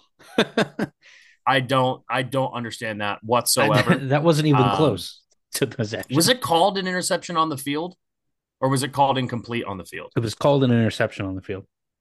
Yes, and I'm that's why, relatively because certain. I don't know how they made that call. But the officiating wasn't great in this game. Um, but I did think they made the correct call in the end. Obviously, I mean, look, the Hail Mary, being at a bar with Commanders fans, and like a couple of diehard Commanders fans, one of which like works for the team, and worked for Dan Snyder and Tanya Snyder, and like knows them personally, and not as like friends, but like in a work context. Um, I was really like I thought that whole moment with the deep ball, the catch, the tip up, the second that ball got tipped up, I went, oh shit, and like what an unbelievable ending. I was really Could have hoping been. for overtime, just for the drama, like I just for the drama, I just wanted to see the overtime. I couldn't stop laughing. I thought it was the funniest shit in the world. Um, but yeah, I mean, look, the Broncos looked a little bit better. Will tell you what, though, and this is the thing I said to Vito going into the season. Like, I don't think this Broncos defense is as good as they were a year ago. I think losing their defensive coordinator, I don't see a ton of talent on the defensive line. I know Pat Surtain is amazing. I know Justin Simmons are amazing. Pat Surtain had a rough day. Like, he got cooked up a little bit by Terry McLaurin. Um, and also the touchdown Turfco pass to Terry McLaurin. McLaurin. Yeah. But for the Commanders, the touchdown pass by Sam Howell to Terry McLaurin was, I thought, the most impressive throw I've seen all football season. I know Yeah, that was a it's pro only two moment. weeks. I get it. Yeah, That that was throw his arrival. in between three guys, there was one 2 foot by 2 foot window that ball could go, and a really important moment of the game too. Like that was the game that the touchdown pass that tied it in this game. That was an awesome, awesome fucking throw from Sam Howell. So if you're a Commanders fan, I know the Hail Mary scares you at the end, but I think you found something when it comes to Sam Howell. I think the receivers are pretty good. I think they can run the ball. The offensive line, not great, but not terrible. I think they're going to struggle when they go up against teams with really good edge guys and really good interior defensive lines, but good enough to win some games. The Commanders are frisky, man. They're gonna fuck around and they're gonna try to win some football games this year. Yeah, yeah, I was really impressed with their running game, especially against what is supposed to be a pretty good defense in the Denver Broncos, well above average. And the job Brian Johnson did, or Brian Robinson rather, was electric. Um, I think he had a really good day on the ground, 18 carries, 87 yards, and then he gets involved in the passing game too with 47 as well, or 40 44 as well, 42. Can't read. But the idea that that they're gonna lay down and like make Sam Howell make mistakes and throw the ball, I don't think so, man. Like they were able to move the ball against a really good defense all game long, especially in the second half. And uh, if you have the ability to run the ball, even if your offensive line is mediocre to good, which I think it is for Washington, and you're able to move the ball on the ground, that's going to keep you in a lot of games, especially with a rookie quarterback. It's going to keep you in a lot of games with as good as that defense is. Um, I'd be excited about it if I were a Commanders fan coming away from this because look, at the end of the day, that's two bad luck games for Denver that they should definitely have split. I think over the first 2 weeks, but and I think they're a better team than their record indicates. But man, that effort by the top to bottom from the Commanders was really well executed. Yeah. And look, Russell Wilson, week one, he was in the top five in passer rating. Week two, 26th out of 29. Like he looked more like Russ from last year than he did, like prime Russ.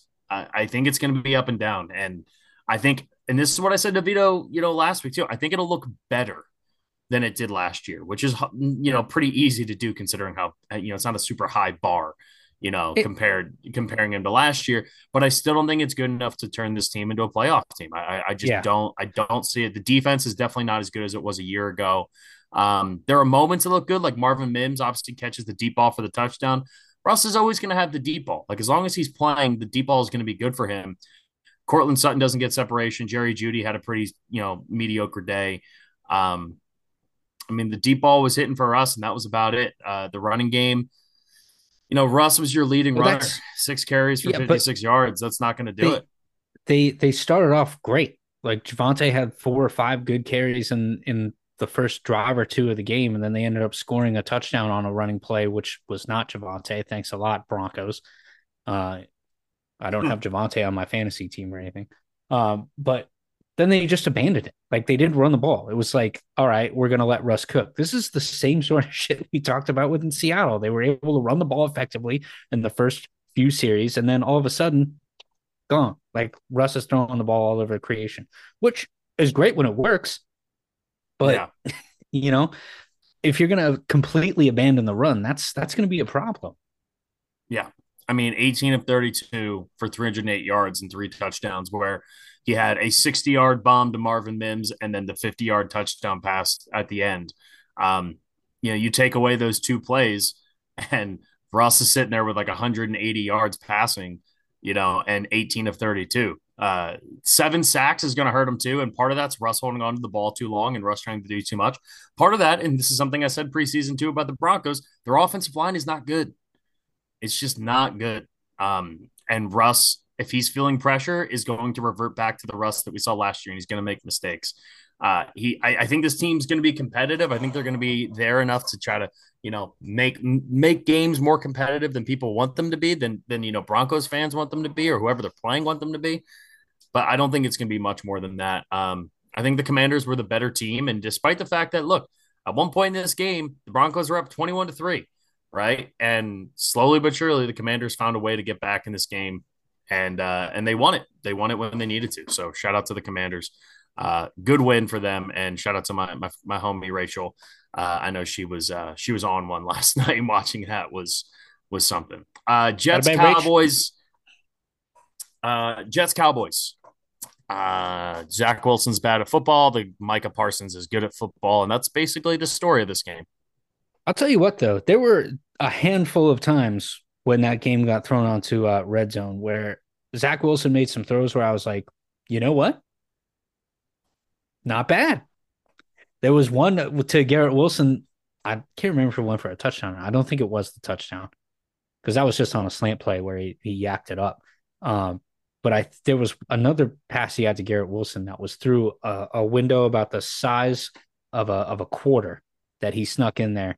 Um, and again, part of that is the aggressiveness of the Cowboys secondary, where they're going to jump those balls and try to intercept them every time. But it was a great throw. Um, handful of moments to take away from better decision making, I think, for Zach Wilson if you're a Jets fan. But I mean, you just ran into a really good defense. Yeah. And I think, look, the defense for the Jets played about as good as you could against a team that has a really good offensive line in the Cowboys, who's able to run the ball like the Cowboys did. And then, I mean, if CeeDee Lamb's going to cook like that on Sauce Gardner or the likes of Sauce Gardner, then watch out. And there's just nothing you can do. I mean, at this point, Yeah, like, yeah, you had the big Monday night win. Everyone's jacked up about that. But how do you turn around and now knowing you got Zach that's right. Wilson? I We mean, still it's don't have Aaron just Rodgers. yeah, like it's just like, and if Aaron Rodgers in this game, like I'll tell you what, like as unbeatable as the defense for the Cowboys looked in week one, I didn't think they looked unbeatable in week two. And that was with Zach Wilson and Brees Hall. And, like again, I think the Cowboys are very, very good. I think Dak played a really, really solid game yesterday. I'm not sure, where did he finish up in terms of ranks yesterday? It should have been pretty high, but now that I'm looking at it, he's actually not ranked. Hey, he's ranked 18th in terms of his passing grade Hmm. yesterday. So you would expect to have seen a little bit more, but again, like this game felt like it was in hand for a long time. 12 of 27, three interceptions. I think the opponents that the Cowboys have played and the way that that first game went, like, are giving this perception that the Cowboys are absolute world beaters. In reality, I don't think the gap between them and Kansas City or San Francisco or Philly or any of the other, Buffalo, any of those other top teams, I don't think it's that big. I really don't. Um, but credit where credit's due. Like, Dak played a really efficient game. Tony Pollard ran the ball really, really well. CeeDee Lamb had a monster day, 11 catches, 143 yards going up against Sauce Gardner. But there's only so much you can do when you're the Jets, and you realize like the other half of our team just is not going to be able to do anything in this game. Yeah. Not to say that they quit or anything. I'm not accusing them of that, but it's not going to be enough. So, yeah, Cowboys are good. Cowboys are good, as much as I hate to say it. Last game, and then we got one little bit of house cleaning or house cleaning. Just some general cleanup stuff I'm going to add. Dolphins Patriots, fun Sunday night game. And that's why I said at the top of the pod, the Patriots defense is really, really good, right? They came out, they made life hard on Tua. And what's impressive about this is Tua still is the number one rated passer in the NFL. In this game, he was ninth this week, and that's going up against a really, really good defense. Still played really, really well, 21 of 30, 249 yards. The yards per attempt for Tua, he's still leading the league through 2 weeks. Tua, again, as long as he's staying healthy, they look good. The big breakout run by Raheem Mostert was, big for them. I think we need to see the Dolphins continue this stretch. I thought the defense looked a little bit better for Miami in this game. The first three quarters, the Miami defense was stout. I mean, they were unbeatable through the first three quarters. The Patriots couldn't move the ball, and Mac Jones, I'm struggling to find, because he's like Kirk Cousins adjacent, like, but he's not good enough to Yeah. be Kirk Cousins. Like, I don't know. I don't see a ton out of Mac Jones that gives me a ton of faith that the Patriots are going to be a really good team. But what I will say is, like, what a hard two first games to play, Philly and Miami back to back. and you get a Sunday night game. That's a really, really hard start to the season. And the Patriots could have won both of those games, which is saying They could something. And have. I think the Patriots defensively are going to be a really fucking hard team to play this year. I think they're going to win some games. I think if you were to if you were to rank like the teams that are 0 and 2, I think the Patriots are the best ones. And I don't think it's particularly close. Well, Bengals, I think, would be Yeah, in I that guess that's mix. true. The Bengals are 0 and 2. That's fair. That's fair. Well, based off of what we've seen so far this year, Yeah, the right, Patriots okay. look like the best 0 and 2 team. Is that better? Yeah. Yeah. Because you're Good right. enough. I Cincinnati's look, definitely a better team. you're right about Mac Jones, and this is the effect you get with Bill O'Brien coming back is that they're going to throw the shit out of the ball when we know that the best player on the field on offense, at least, is their running back. And granted, he got 15 touches, but 50 yards isn't going to cut it against the team who was an absolute sieve against the run last year in Miami, but is getting better over the past 2 weeks. I think you're still had opportunities to run the ball when you're out there trying to make Mac Jones make plays, which is fine. He's going to have to learn how to do it at some point if you want him to be as successful a quarterback as this New England offense will allow, especially in that division.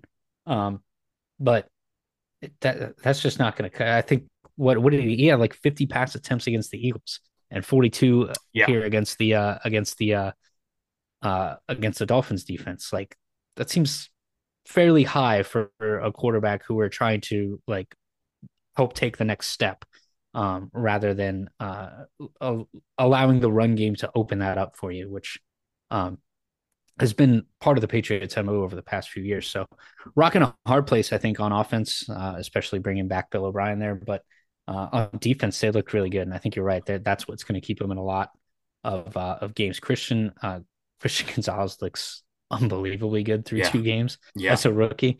Um, like, I mean, just really Going up against two of the best wide Tyreek. receiving Yeah, rooms in the NFL. I mean, yeah, Tyreek, Jalen Waddle, Devontae Smith, AJ Brown. Like it hasn't mattered who he's lined up against. He's just played really, really good football. yeah, yeah. And wow. And I was down on him. The two guys that I was most down on in the draft, him and Zay Flowers, are surprising a lot of people through the first 2 weeks. So good for Fade that. I mean, Scotty, apparently. that's right. Yeah. This defense is going to keep them in a lot of games, I think, down the stretch too, especially as they get better Yeah. and better. But we'll see. I mean, they got to lean on that running game a little bit more. Well, and credit to Miami talking about running games. Like everyone's going to talk Yeah. about Tua and the wide receivers and stuff, but like Mike McDaniel, like he cut his teeth coming up with run scheme. That's what he did that was so special in San Francisco. And so what part of what makes this Miami team so dangerous offensively is like they're going to be really good throwing the football. We know that because of the talent that they have at the wide receiver position. When they can come up and hang 145 yards on the ground against the Patriots, and Raheem Mostert can, he still has that breakaway speed. We saw it last night. I mean, 43-yard touchdown run, 18 carries, 121 yards, 2 touchdowns. The question is, when does Raheem Mostert get hurt? Because that's going to happen. And if that happens, what are they going to look like? Imagine if they had actually figured out a way to get Jonathan Taylor, right? How ridiculous this team would look. Or Dalvin. Um, or Dalvin even, right? Who was close to going to Miami, who I bet you he regrets that decision now with everything that happened with Rodgers. So yeah, I mean, Miami's going to consistently be a really good team, and they can beat you in a lot of different ways. And the defense looked better. They almost gave it up there at the end, but they held on and did what they had to do, and they won the game. So shout out to them. A couple of things that broke while we were here, while we were recording. Saquon expected to miss 3 weeks with his ankle injury. Not a high Um, ankle sprain. That's good news for the Giants fans of the world.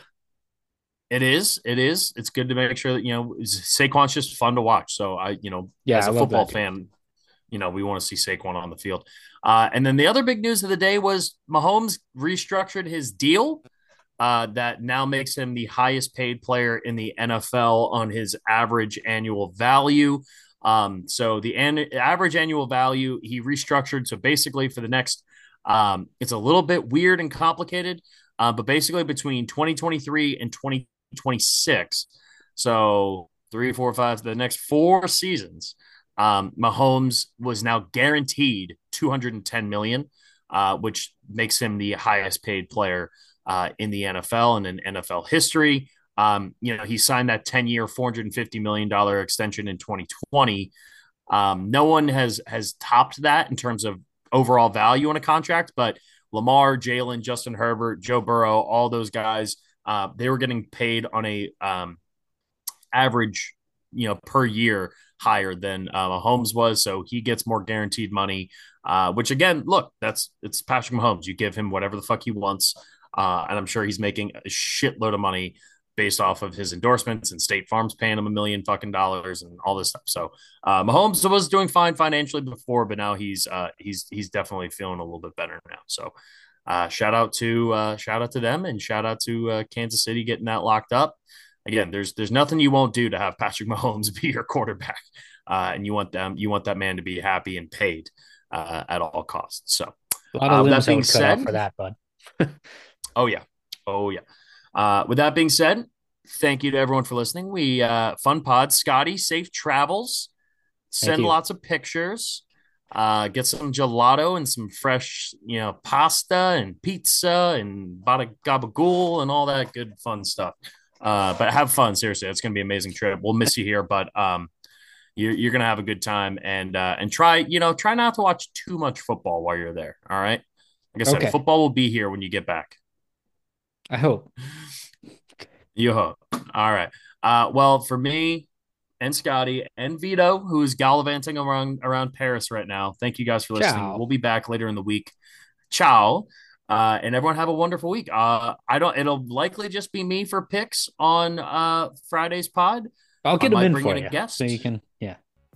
Yeah, we're gonna make sure Scott and Vito send their picks. Oh, update on that. Scott and I both went 2-1 on our lock, so we are now tied at 3-3. And Vito didn't send us his picks. So week 2, we said we were only DNP. picking 3 games for the competition, and well, that didn't quite happen. So we'll make sure that I hammer Vito on that a little bit better moving forward. But for the boys, I'm Jeff. We love you guys. We'll talk to you guys later on in the week. And as always, take it easy, everybody.